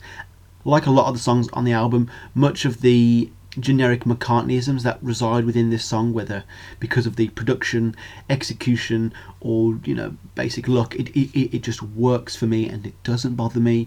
Paul's voice is another pleasure in this song, as his almost whisper with this track works very well for the aging rocker, and in the way that Yellow Submarine was written for Ringo's range, this song features a similar ploy but to a much lesser degree than something like Hand in Hand. Though I do wonder if I would be as genuinely enamoured, or whether I would have given it its fair due, say if this song appeared on something like Memory Almost Full or even New. But it is rather impossible for me to take some of these songs outside of the context of Egypt Station, as the whole package just feels so whole and complete to me. The more I think about it though, the harder I find to actually pinpoint what it is specifically so much about Dominoes that I like so much, and importantly, what kind of song it even is to begin with. Like it is this real chug-a-lug of a song, and its pace really fits you know, the idea of a heaving hunk of metal steam barreling over the horizon. It's got these pounding marching drums that seem to tap into my binaural network. I guess Macca Epic might be the best way to describe the song, as it just has this wondrous scope in its simplicity, and it really does show no signs of stopping, which is why it is such a shock when it finishes as abruptly as it does. It's like, oh. Easily the best part of the song though, and the part that I do most look forward to every time that I pop it on, is the final couple of minutes where it just descends into this muck chaotic level of what I'm going to call nostalgically safe yet indisputably cool experimentation. It begins by shifting the beat into an almost sitar-like sound that shifts into this very rose-tinted Revolver-esque backwards guitar solo, so we're really harkening back to the real big hits of the Beatle era now, and you just expose this hypnotic riff that makes you feel like you're descending into this PG approved drug fueled dream that's almost thrown on as this kind of unexpected bonus ending movement, and it's just some of the coolest shit that McCartney's put out in ages, even if it does pander to my inner fanboy like Darth Vader's appearance at the end of Rogue One or something. So yeah, Dominoes, a fun board game, mediocre pizza that has given me food poisoning on at least 2 separate occasions, and now a catchy bop and Paul McCartney song that I cannot help but feel that somehow is going to be this sleeper classic hit. We've really just got to wait to see where the chips land with that one, and, you know, see where the Macca fandom places it on its plinth. But yeah, I highly recommend this one. Back in Brazil, following on from the extremely trippy and beguiling outro for Dominoes, we suddenly come to a clearing. The music suddenly becomes a very serene moment indeed, evoking the tranquil opening sounds from the opening station. Birds begin to chirp peacefully. There is a sense of shifting from one space to another, the here and then, the here and now. We hear this distant, discordant accordion/harmonium chords ringing out over the distance. It's beautiful. I see sun, and Paul is preparing us for something. And based on the title, I kind of assumed that it was going to be another form of experimentation with world music from Paul, as the music of Brazil is very energetic and evocative and exotic. And whilst the general vibe of the track is certainly one that evokes Latin American rhythms, once again Paul is going to decidedly deliver us something really unexpected, for this is Back in Brazil. Yep, this is the song that on paper was supposed to be the new San Ferry Ann, and fuck me, it turns out instead that this is actually the closest we get on this album to something like from McCartney to Fireman type Macca. Yes, Macca once again seems to be messing with me personally, as he manages to upset me by removing an interesting world music track, instead by replacing it with a track that I'm way more happy to hear. And whilst I'm not saying the album is exactly analogue or anything, there has been this emphasis on piano and guitar. So to have Macca sat behind the keyboard synthesizer is a welcome return in my books any day. Of course, I would dig the strangest song on this album. It was always going to pan out that way. You've got awesomely silly synthy sounds, these little nonsensical loops going on in the background. You've got McCartney doing his little scatty jazz bops in the background as well. You've got these really catchy drum beats that almost feels like a Ricky Martin song in some places from the 90s. But yeah, this is another one of those songs that I did not expect a 76-year-old Macca to be singing, writing or producing. Another odd aspect of the song are these little breakdowns where Paul and the band crowd Ichiban, Ichiban, which is actually Japanese, not Portuguese, the native language of Brazil, which again is Paul being weird for the sake of it, and perhaps this is a kind of reference to the Japanese bust of 1980 and the fact that that happened around McCartney too. Maybe I'm just reading too much into it. Maybe he's just got his wires crossed and they just ran with it. Either way, it sounds really cool. Regardless, it's this kind of fuck it, let's just roll with it spontaneous unpredictability that makes the song as enjoyable of an experience as it is. In all honesty, I would have been happy if the song had been just simple verse, chorus, verse outings, but just because of how much I dig the groove, I'm so glad it decided to take a few risky, unexpected turns. Also, if that wasn't already wickedly enough for all you fans of weird, we shift into these slickly cool instrumental segments where we're treated to these tinny little percussion elements, these little like xylophonic moments, and this gorgeous low-key oboe solo that will just blow your fucking nuts off. Or breasts, or whatever you prefer. Oboe really isn't an instrument that I normally associate with Macca though, so to hear his groovy take on it was a treat indeed. Like Caesar Rock and Happy With You, all the songs on Egypt Station that I'm the biggest fans of are all songs that do not outstay their welcome and are lacking that kind of typical Macca self-indulgence. I'm not sure if this is because of that or just a coincidence, but the fact that Macca leaves me wanting more is not something that I can ever deride him for. The ending, however, unlike the other two tracks, does not feel as natural. It feels a little bit rushed and a little like it comes out of nowhere, almost like they didn't really decide on a final way to end it. Like there were multiple ways to end it and they just picked to not end it. As we jump from the young couple dating to them kind of like raising a family, and like they have kids now, and there's a sunset, and it all feels very final, and I felt like it was going to give us one more verse to bridge that kind of would have filled in the gap. It's almost like a bit of a leap in logic for all of its charms, but you know it does feel a little bit tacked on, a little bit too nicely wrapped up in a little bit of a neat bow. Maybe like it's kind of like a response to things like Teddy Boy, like, oh Paul, you didn't finish Teddy Boy. Oh well, if you don't like me not finishing songs, I'll just put a really poor ending on the end. And I'm not saying that takes away from the song. I love the track. I play it every day. I'm already singing it to myself right now. The moment this recording is finished, but that I just wish the ending was tweaked just slightly. But I must say, the happy memory I have listening to this song whilst I was cycling along the side of the West Midlands canals on a wonderful sunny day is just so vivid in my mind that I know my affection for this kooky little number is going to be endless. I'm always going to be talking about Back in Brazil as well as one of the best songs from Egypt Station. You just see if I don't.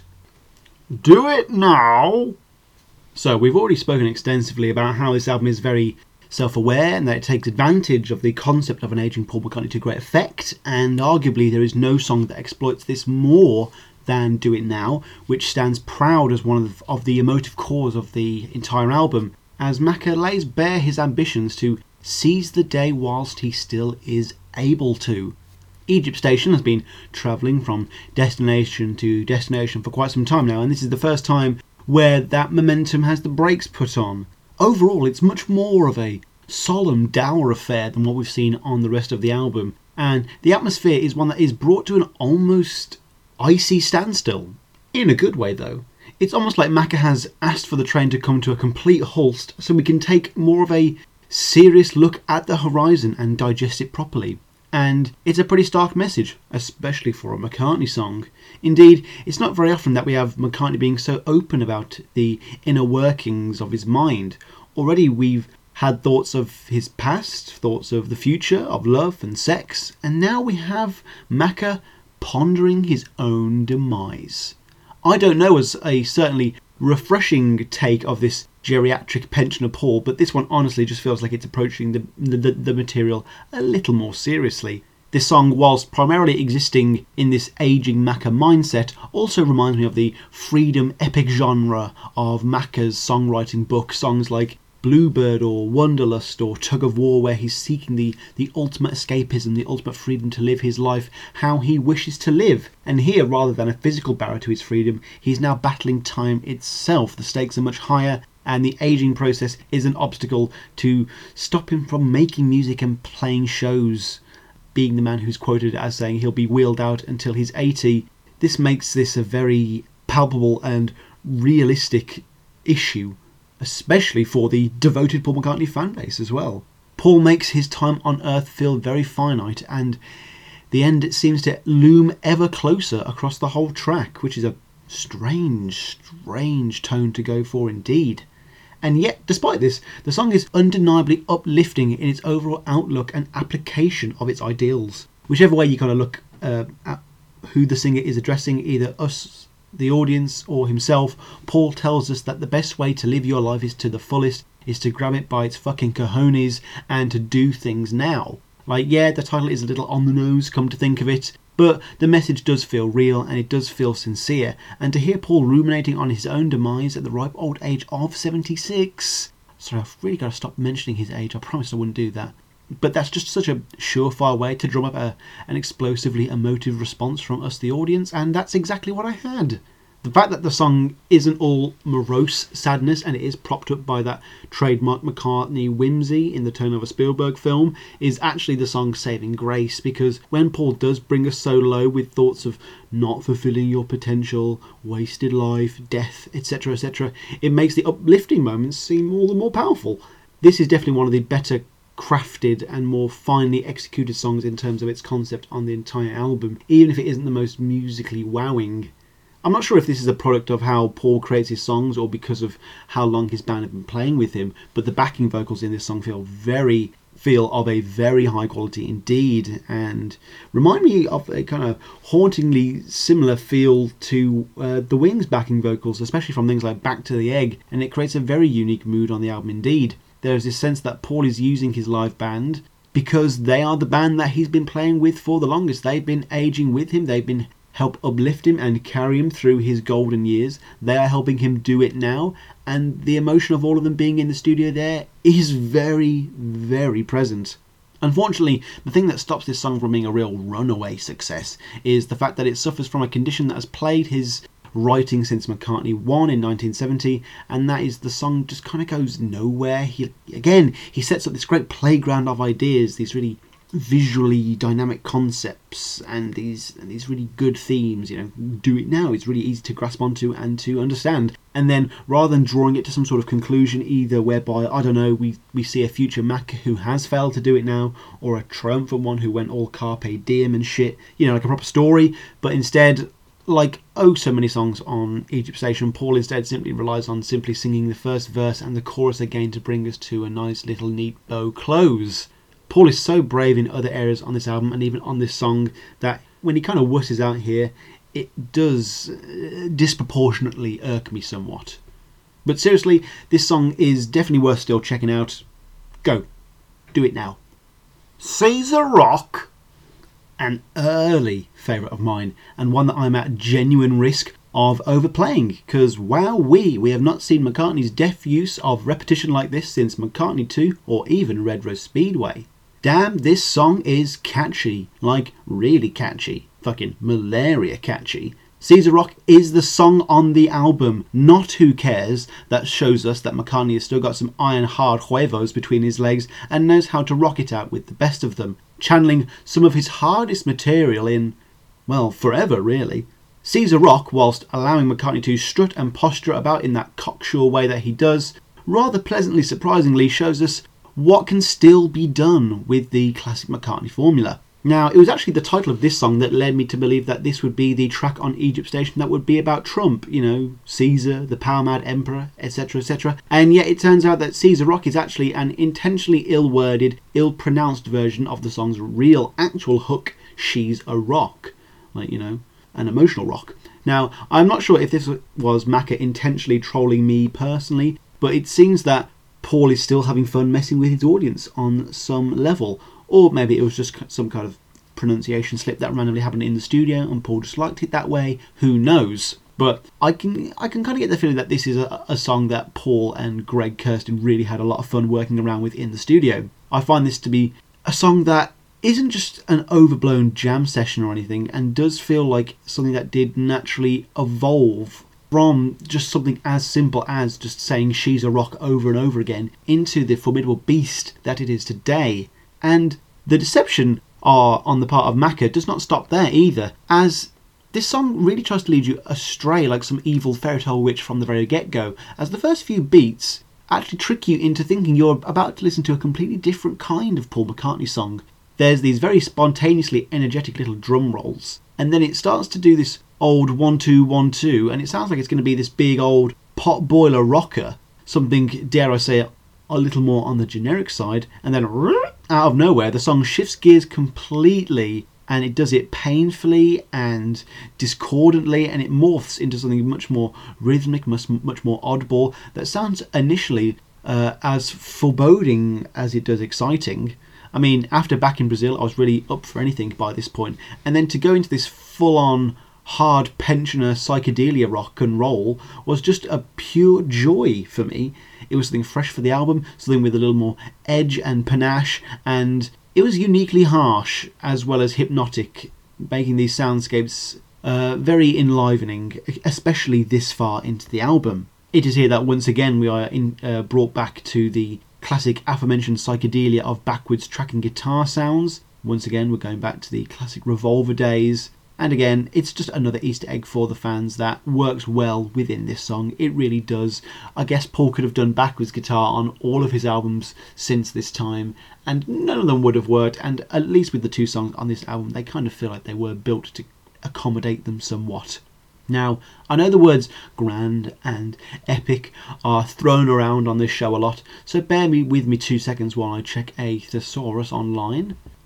Okay, this song is so fucking extraordinarily Herculean, and that's not hyperbole either. The sheer amount of ground, both conceptually and compositionally, that is covered is truly amazing, as the song attempts and succeeds in combining so many disparate elements and moments and makes something truly very gratifying. It's surprisingly heavy for a song whose main composition is actually the acoustic guitar and fucking claves of all things. But Paul, with his masterful control of the percussion and backing vocals, creates this real wall of sonic badassery that really warrants a few run-throughs to appreciate. Though that is not to say that there is no electronic guitar on this song, quite the contrary. Paul throws it in pretty much for the entirety of the actual track, but never in an intrusive manner, being much more of an atmospheric piece of the composition.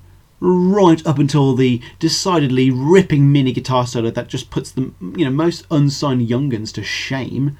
Again, same as the rest of the album, Greg Kurstin blows it out of the park and just allows Paul to be presented in the best possible light. For Do It Now, I said that McCartney's voice was the most appropriately utilised, but for sheer fun, shits and giggles, I really do have to go with Caesar Rock, as we get a healthy dose of Paul's wonderful, untarnished falsetto voice, coupled with a remarkably gruff and filthy growl from Grandad Paulie that generally made the hairs on the back of my neck stand up for the first time that I actually heard it. Like, this song is the perfect medicine for anyone who has concerns that Paul's voice or health is poor in general. He's still got it where it counts. Of course, with Caesar Rock and She's a Rock, the lyrics were always going to be a real winner with me, as I'm always a sucker for a good pun. Caesar Rock, She's a Rock, I can never tell which one is singing. Perfect, love it. Out of all of the rockers on this album, this is the one that, to me, felt the most effortless. Like, there is no pretense or sense of trying all too hard to achieve something that really isn't there. Like, you can tell that the core nugget of this song was something that he discovered by chance and just had to expand upon and to develop, and thank fuck he did. You know, I really wouldn't be surprised if this was actually going to be another single for Egypt Station. Unlike Come On To Me and I Don't Know, and rather like For You, I can see this song receiving genuine airplay and wider acclaim, as it's the kind of Macca crowd pleaser that strays away from the typical Macca sound just enough to be something quite unique and interesting. And in comparison to For You, this song certainly relies less on gimmicks to achieve its objective. So in that sense, it may end up being the Egypt Station rocker for the ages. Despite repeated warnings, we move on to the slightly clunkily titled Despite Repeated Warnings, aka the song that we were all waiting for. You know what I'm talking about. The big Republican elephant in the room. Jesus Christ, Paul McCartney has written a song about motherfucking Donald Trump. Holy shit. Ladies and gentlemen, I cannot believe this. Actually, let's just get this out of the way. This song is 100% about Donald Trump. There are no two ways about it. Now, I've even seen Paul himself say that, you know, this is more about a mad captain ignoring global warming and other impending societal dooms. But when you have a line like, how can we stop him? Grab the keys and lock him up. It becomes very hard for me to think the primary takeaway thrust of the song is about anything other than the highly controversial 45th and currently residing President of the United States of America. Like, I'm sure Paul has more problems with Trump than just his environmental policy, but it is both politically more secure and in keeping with his hippie persona to put an environmental spin on the whole thing. And anyway, what a topic for Paul to pick, eh? Who'd have thunk it? Like, we know he's been political-esque before when pushed, and on occasion has even expressed certain views about certain people/things.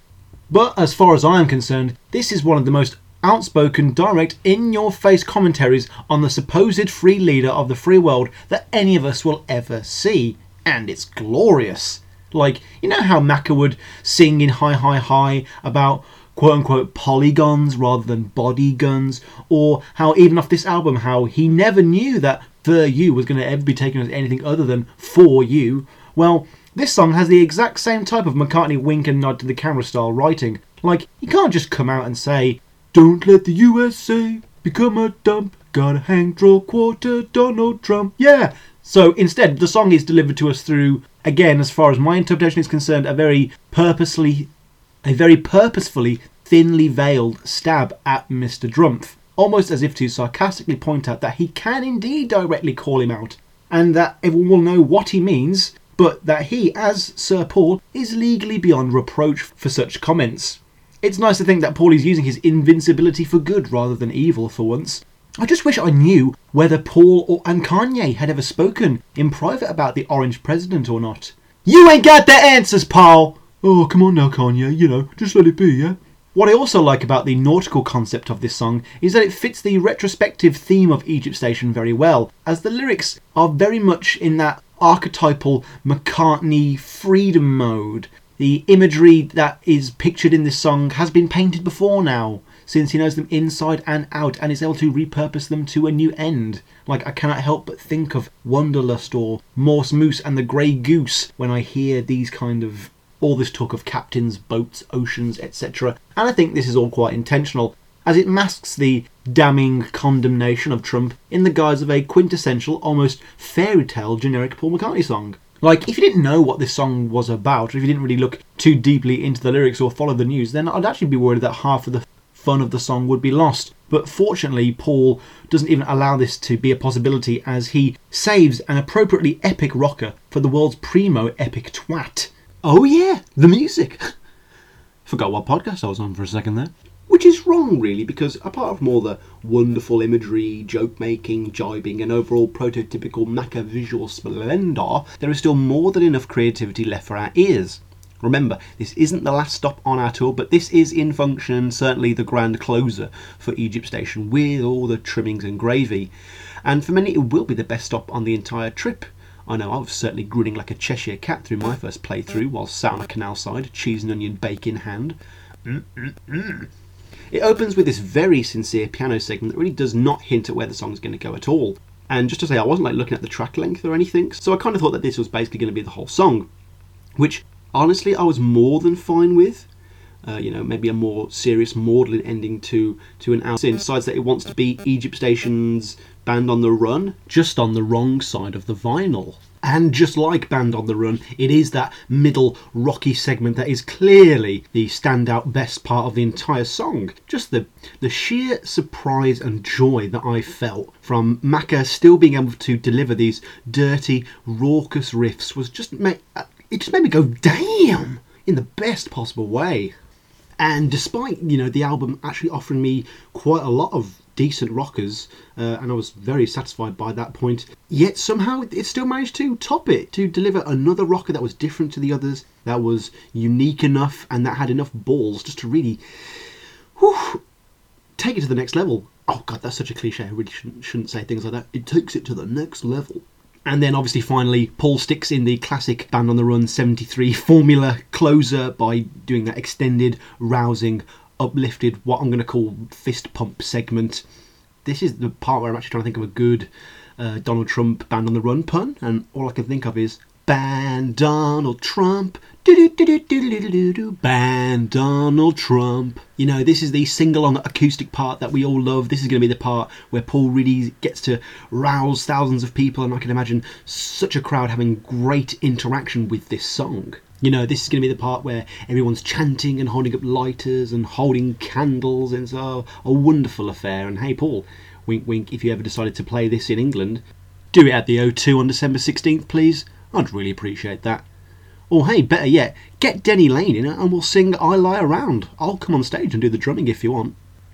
The only negatives I would really have about this song are the fact that out of all the tracks on Egypt Station, it's certainly the one where I do feel the length in a few places. And whilst I do know that this is very nitpicky, the fact that we have a triplet song here that's then followed by another triplet song with Hunt You Down, Sea Link and Naked, it just kind of diminishes the impact that either song can have. But that's just my own opinion. It's generic Paul Macca excess, and I should have come to expect it, really. So yeah, despite repeated warnings, it wasn't the song that I thought was going to be about Donald Trump, but hey, it lived up to the hype, and then some. Station 2! Pressing forth into the blue, the penultimate point that we are approaching is Station 2, the sister twin piece to Station 1 that we saw at the start of the album. Again, this really one isn't a song per se, so we'll keep it short.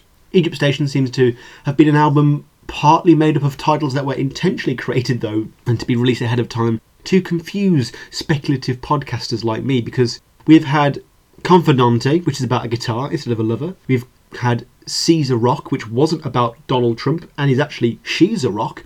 And now we have Station 2, which I expected to share some sort of spiritual connection with the album McCartney 2, with the typography, and once again my expectations were sadly not lived up to. How dare Paul McCartney not pander to my specific Macca tastes? 0 stars. What Station 2 brings to us in Station 1, this is once again harking back to the classic Maccaism of the across tug of war and pipes of peace, etc, etc, and these little reprises, they reinforce the theme. Again, this song is another little palate cleanser that will allow us to move on to the final closer for the album. And this song is almost just like a little bit of a breather, just to kind of soak it all in and digest what's just happened. And though whilst the two tracks are not identical, they are so kind of amorphic and free-flowing that trying to point out the differences between them is actually as impossible as it is pointless. Except this time, we actually have a little bit of a rough and jagged little guitar lick that ekes in from out of nowhere and kind of remains in the background. It's very enticing and beguiling, as this is something that we haven't heard in these station songs before, and this foreign element is a wonderful little transition that will bring us out to the proper closer of the album. Hunt You Down, Naked, C-Link. And that song, or should I say 3 songs, are a trifecta 1, 2, 3 puncher that McCartney has thrown onto the end of this album, either as one of the most fun celebrations of his own style, or the most self-indulgent thing on the entire record. And that really is saying something. Though, with this album's good track record, I am and was inclined to give it the benefit of the doubt, because would this really be a proper Paul McCartney album without him slapping together a needlessly long and ambitious medley at the end for no reason at all? Well, all of his best albums did, but that's not the point. The point is that it's pure Paul. He knows it, we all know it, and it's just meant to be enjoyed for what it is. If Station 2 was the arrival at your destination or the end of the journey, then Hunt You Down, Naked C-Link could be seen as simply riding the rails for a good time.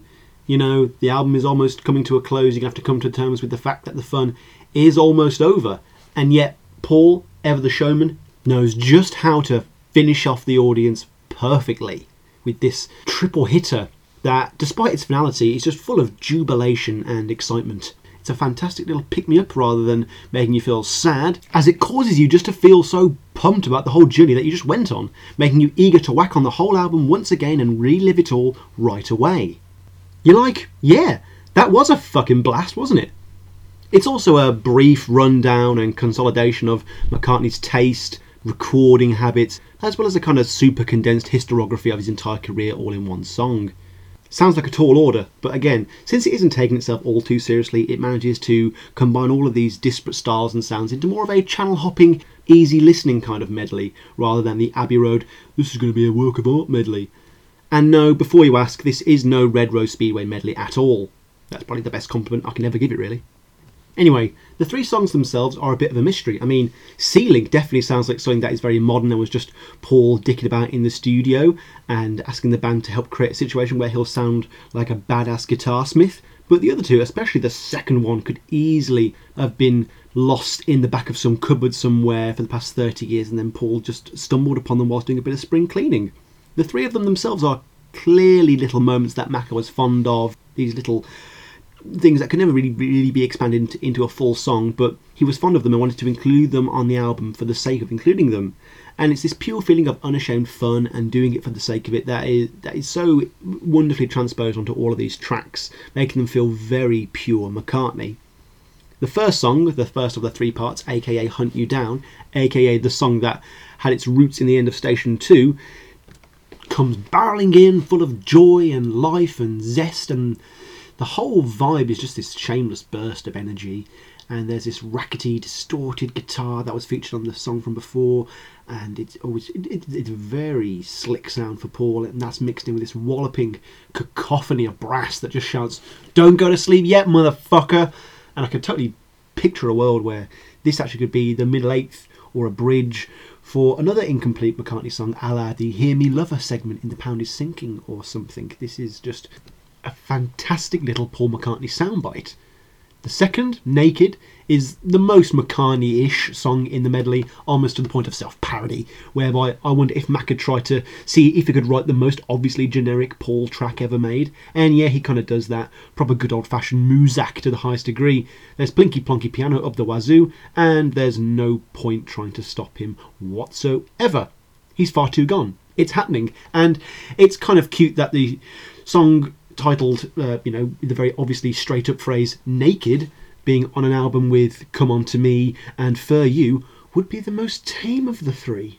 Though I will say, the lyrics are actually pretty darn endearing and seem to be a bit more of a substantial song out of all of the 3, despite being the least interesting musically and compositionally.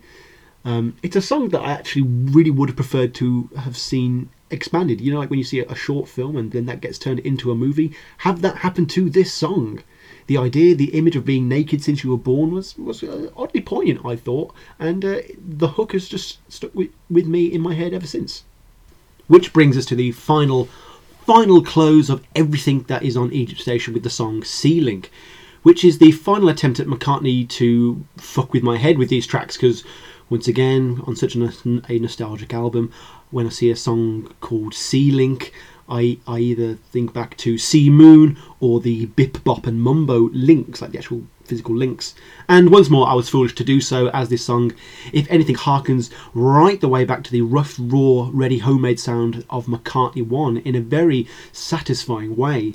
All the bells and the whistles that we've had on the rest of this album are gone, and it is kind of just you and Paul and the guitar. Personal, it feels very slick, very atmospheric, very, very... It's just the perfect ending for this album, really. It's just like and no, that's not a snarky millennial insult or anything. I just really dig the way it, on such a length... There's like an extra minute of song coming, and then, nope, it's just gone. And then you hear this little... so that's always going to go down well with me. And it's over. And what you're left with is just a fab way to end a fab album. Normally you wouldn't think that. Normally you kind of notice an obvious weak, different and varied, and its production and the way it's constructed. Well done McCartney medley. There's not much more to say about it than that, really. I do want to bookend this episode with nothing more than a really high praise for this album. Nothing interstellar or anything, but a general, very high, above satisfactory praise for this album, for Egypt Station. Wow, it's just left such an impression on me. I'm so glad that it came out. I'm really grateful that it's come out, and it's just amazing that it exists in that sense. Just in the and it's amazing how an album this good from this artist is so good at this point in his career. Sometimes it's best to remain a little bit coy, a little bit flirtatious with one's final opinions on an album like this at this point, but I really am struggling to see a future whereby I am so world-weary and cynical that I listen to Egypt Station would do anything other than make me feel all warm and tingly on the inside. Yes, I am a McCartney fan. Yes, this is my McCartney album, my generation's McCartney album, as it were. Yes, I am a Beatle fan. Yes, I run a McCartney podcast and earn over $7 a month from a McCartney Patreon. But aside from all of that, Egypt Station was really good. Yep, it was really good. I was really happy with it. 2 thumbs up. I recommend it to everyone. Tell all your friends to listen to it, or if your friends are a bit too cool, get them to listen to Caesar Rock and Back in Brazil and Happy With You, and they'll be happy enough to explore the album from there. I felt a real wave of euphoria during certain moments on this album. I was engaged, I was hooked, I could feel endorphins being pumped through my body. So Paul, you satisfied me on a chemical level 100%, as well as an aural one. It just bore a big silly grin to my face on a consistent basis. It was a suitably wonderful soundtrack to my day, especially since I had both a train ride and bike ride, so it was just the perfect accompaniment to all of that. Yes, the album is kind of a Stranger Things of the McCartney world, whereby, all of Paul's discography in one way or another is intertextually referenced and page homage to, and there is this ever-present run of the old school of those rose-tinted glasses that harken back to the good old days, to the point where some people may be feeling there's a little bit of too much of a been there, done that feeling. But in Paul's defence, that's been his shtick for the past 5 albums now, and the nostalgia bation is not milked to the level that it could have been. And there's just this cornucopia of cracking new songs, new melodies, stellar production, really fun vocals actually, and just these occasional displays and flights of genius that make Egypt Station one of the most enjoyably fun contemporary albums that I've listened to for quite a while. Not that I listen to any contemporary albums or anything like that. I'm sure every critic and hack is already saying this already, but well done, Paul, for being 76 and managing to create an album like this that still shows the young whippersnappers how it's done. It's not going to light the world on fire. It's not going to be listed as his best album or anything, but it's a fantastic product. There are many good songs. It's not going to be one of those pandering episodes like, oh, it's good for what it is, well done, he's 76. Let's just, give him let's just give him props for the sake of it, like a Meryl Streep acting Oscar nomination again. No, this is a fun album with fun songs that I like. I like to listen to this album. I've been listening to it on rotation, not just for this episode. Christ, I know that I've had albums to listen to for the show before, and I've not listened to them in nearly the same frequency that I'll be listening to Egypt Station. Like, Paul is just still able to get it up and tap that Paul McCartney vein so well and give the McCartney fans everything that they want. I don't know whether it's Paul's general musical inclinations and instinct, or whether it's partly done through market research and going through internet forums and podcasts and stuff, but yeah, for real McCartney fans, for people who are totally hooked and will want nothing more than the album to be good. They will find an absolute wealth of material to engage with and enjoy. I know already loads of the super fans, the people out there on Twitter and stuff, are just so excited to talk about this album, and even some of the songs that I'm not particularly excited about, they really are, and there's a great discussion and there's a real active discussion and conversation about the album already, which is just so exciting to be a part of, because the truth about it is that none of us really knew what to expect about Egypt Station at all. I mean, we could look at New and Kisses from the Bottom and stuff like that, and Memory Almost Full, and kind of have a certain perception about what was going to come true and about what was going to be on the album. And while certain predictions inevitably came true, the perceptions of quality of Paul's albums are always ever mercurial, and they're changing and morphing, and I've never been a part of that live, you know. I came into the McCartney game very late. I came in after New, and yet here I am with the brand new Paul McCartney album that I really like and I'm really excited about, and I'm really excited to talk about. I don't know how to feel about that, really. I hope my heart doesn't harden, and I hope the cornier aspects of this album don't begin to wear or grate or anything like that, because it's rare that I like an album by Paul that I know nothing about. Because it really is rare that I am so excited and have engaged with a Paul McCartney album that I've known nothing about to this level. Perhaps only something comparable would be like Pipes of Peace or Twin Freaks or The Fireman or something like that. Like, this is brand new stuff and I'm excited to talk about it, and I guess I'm just really happy and grateful that it's not bad. Like, it really could have been terrible. You know, Paul is surrounded by yes men, and whilst Paul is surrounded by the best men, he's also surrounded by the yes men, and we all had a certain scenario in our heads where it was just going to be the worst way to end the McCartney story, and rather fantastically, Egypt Station, if it were to be the very last Paul McCartney album, would end the story on a much higher note than I think New would have. And boom, those were my initial thoughts on Egypt Station. It's a good album. Who'd have thunk it, eh? I mean, really, who would have thunk it? I was needlessly sceptical, I know, but my expectations were wildly exceeded, and the whole experience, just from start to finish, has been one of pure joy and adulation. Little too early to see what songs won't make it past this kind of ecstatic honeymoon period, but I'm sure I will be keeping you up to date on how I, and obviously you out there, will be feeling about these songs. My initial arbitrary score for this album, you know, kind of speaking as a sycophantic McCartney Uber fan, but also as a jaded, snotty millennial, I give this album 4 stars, 80%, 8 out of 10 cats. It's one made for the fans. It's got some incredibly strong production from Greg Kurtzman. Paul's arrangements and songwriting and pop sensibilities are as strong and sharp-witted as ever. I honestly couldn't imagine a better team putting out a better product for Paul in this time of his life. You know, his voice gets away with murder again for one more album. The band are just on top form as ever, and just the sheer number of A, beautiful melodies, B, catchy hooks, and C, genuinely memorable moments is just mouth-watering. Egypt Station, 2 thumbs up.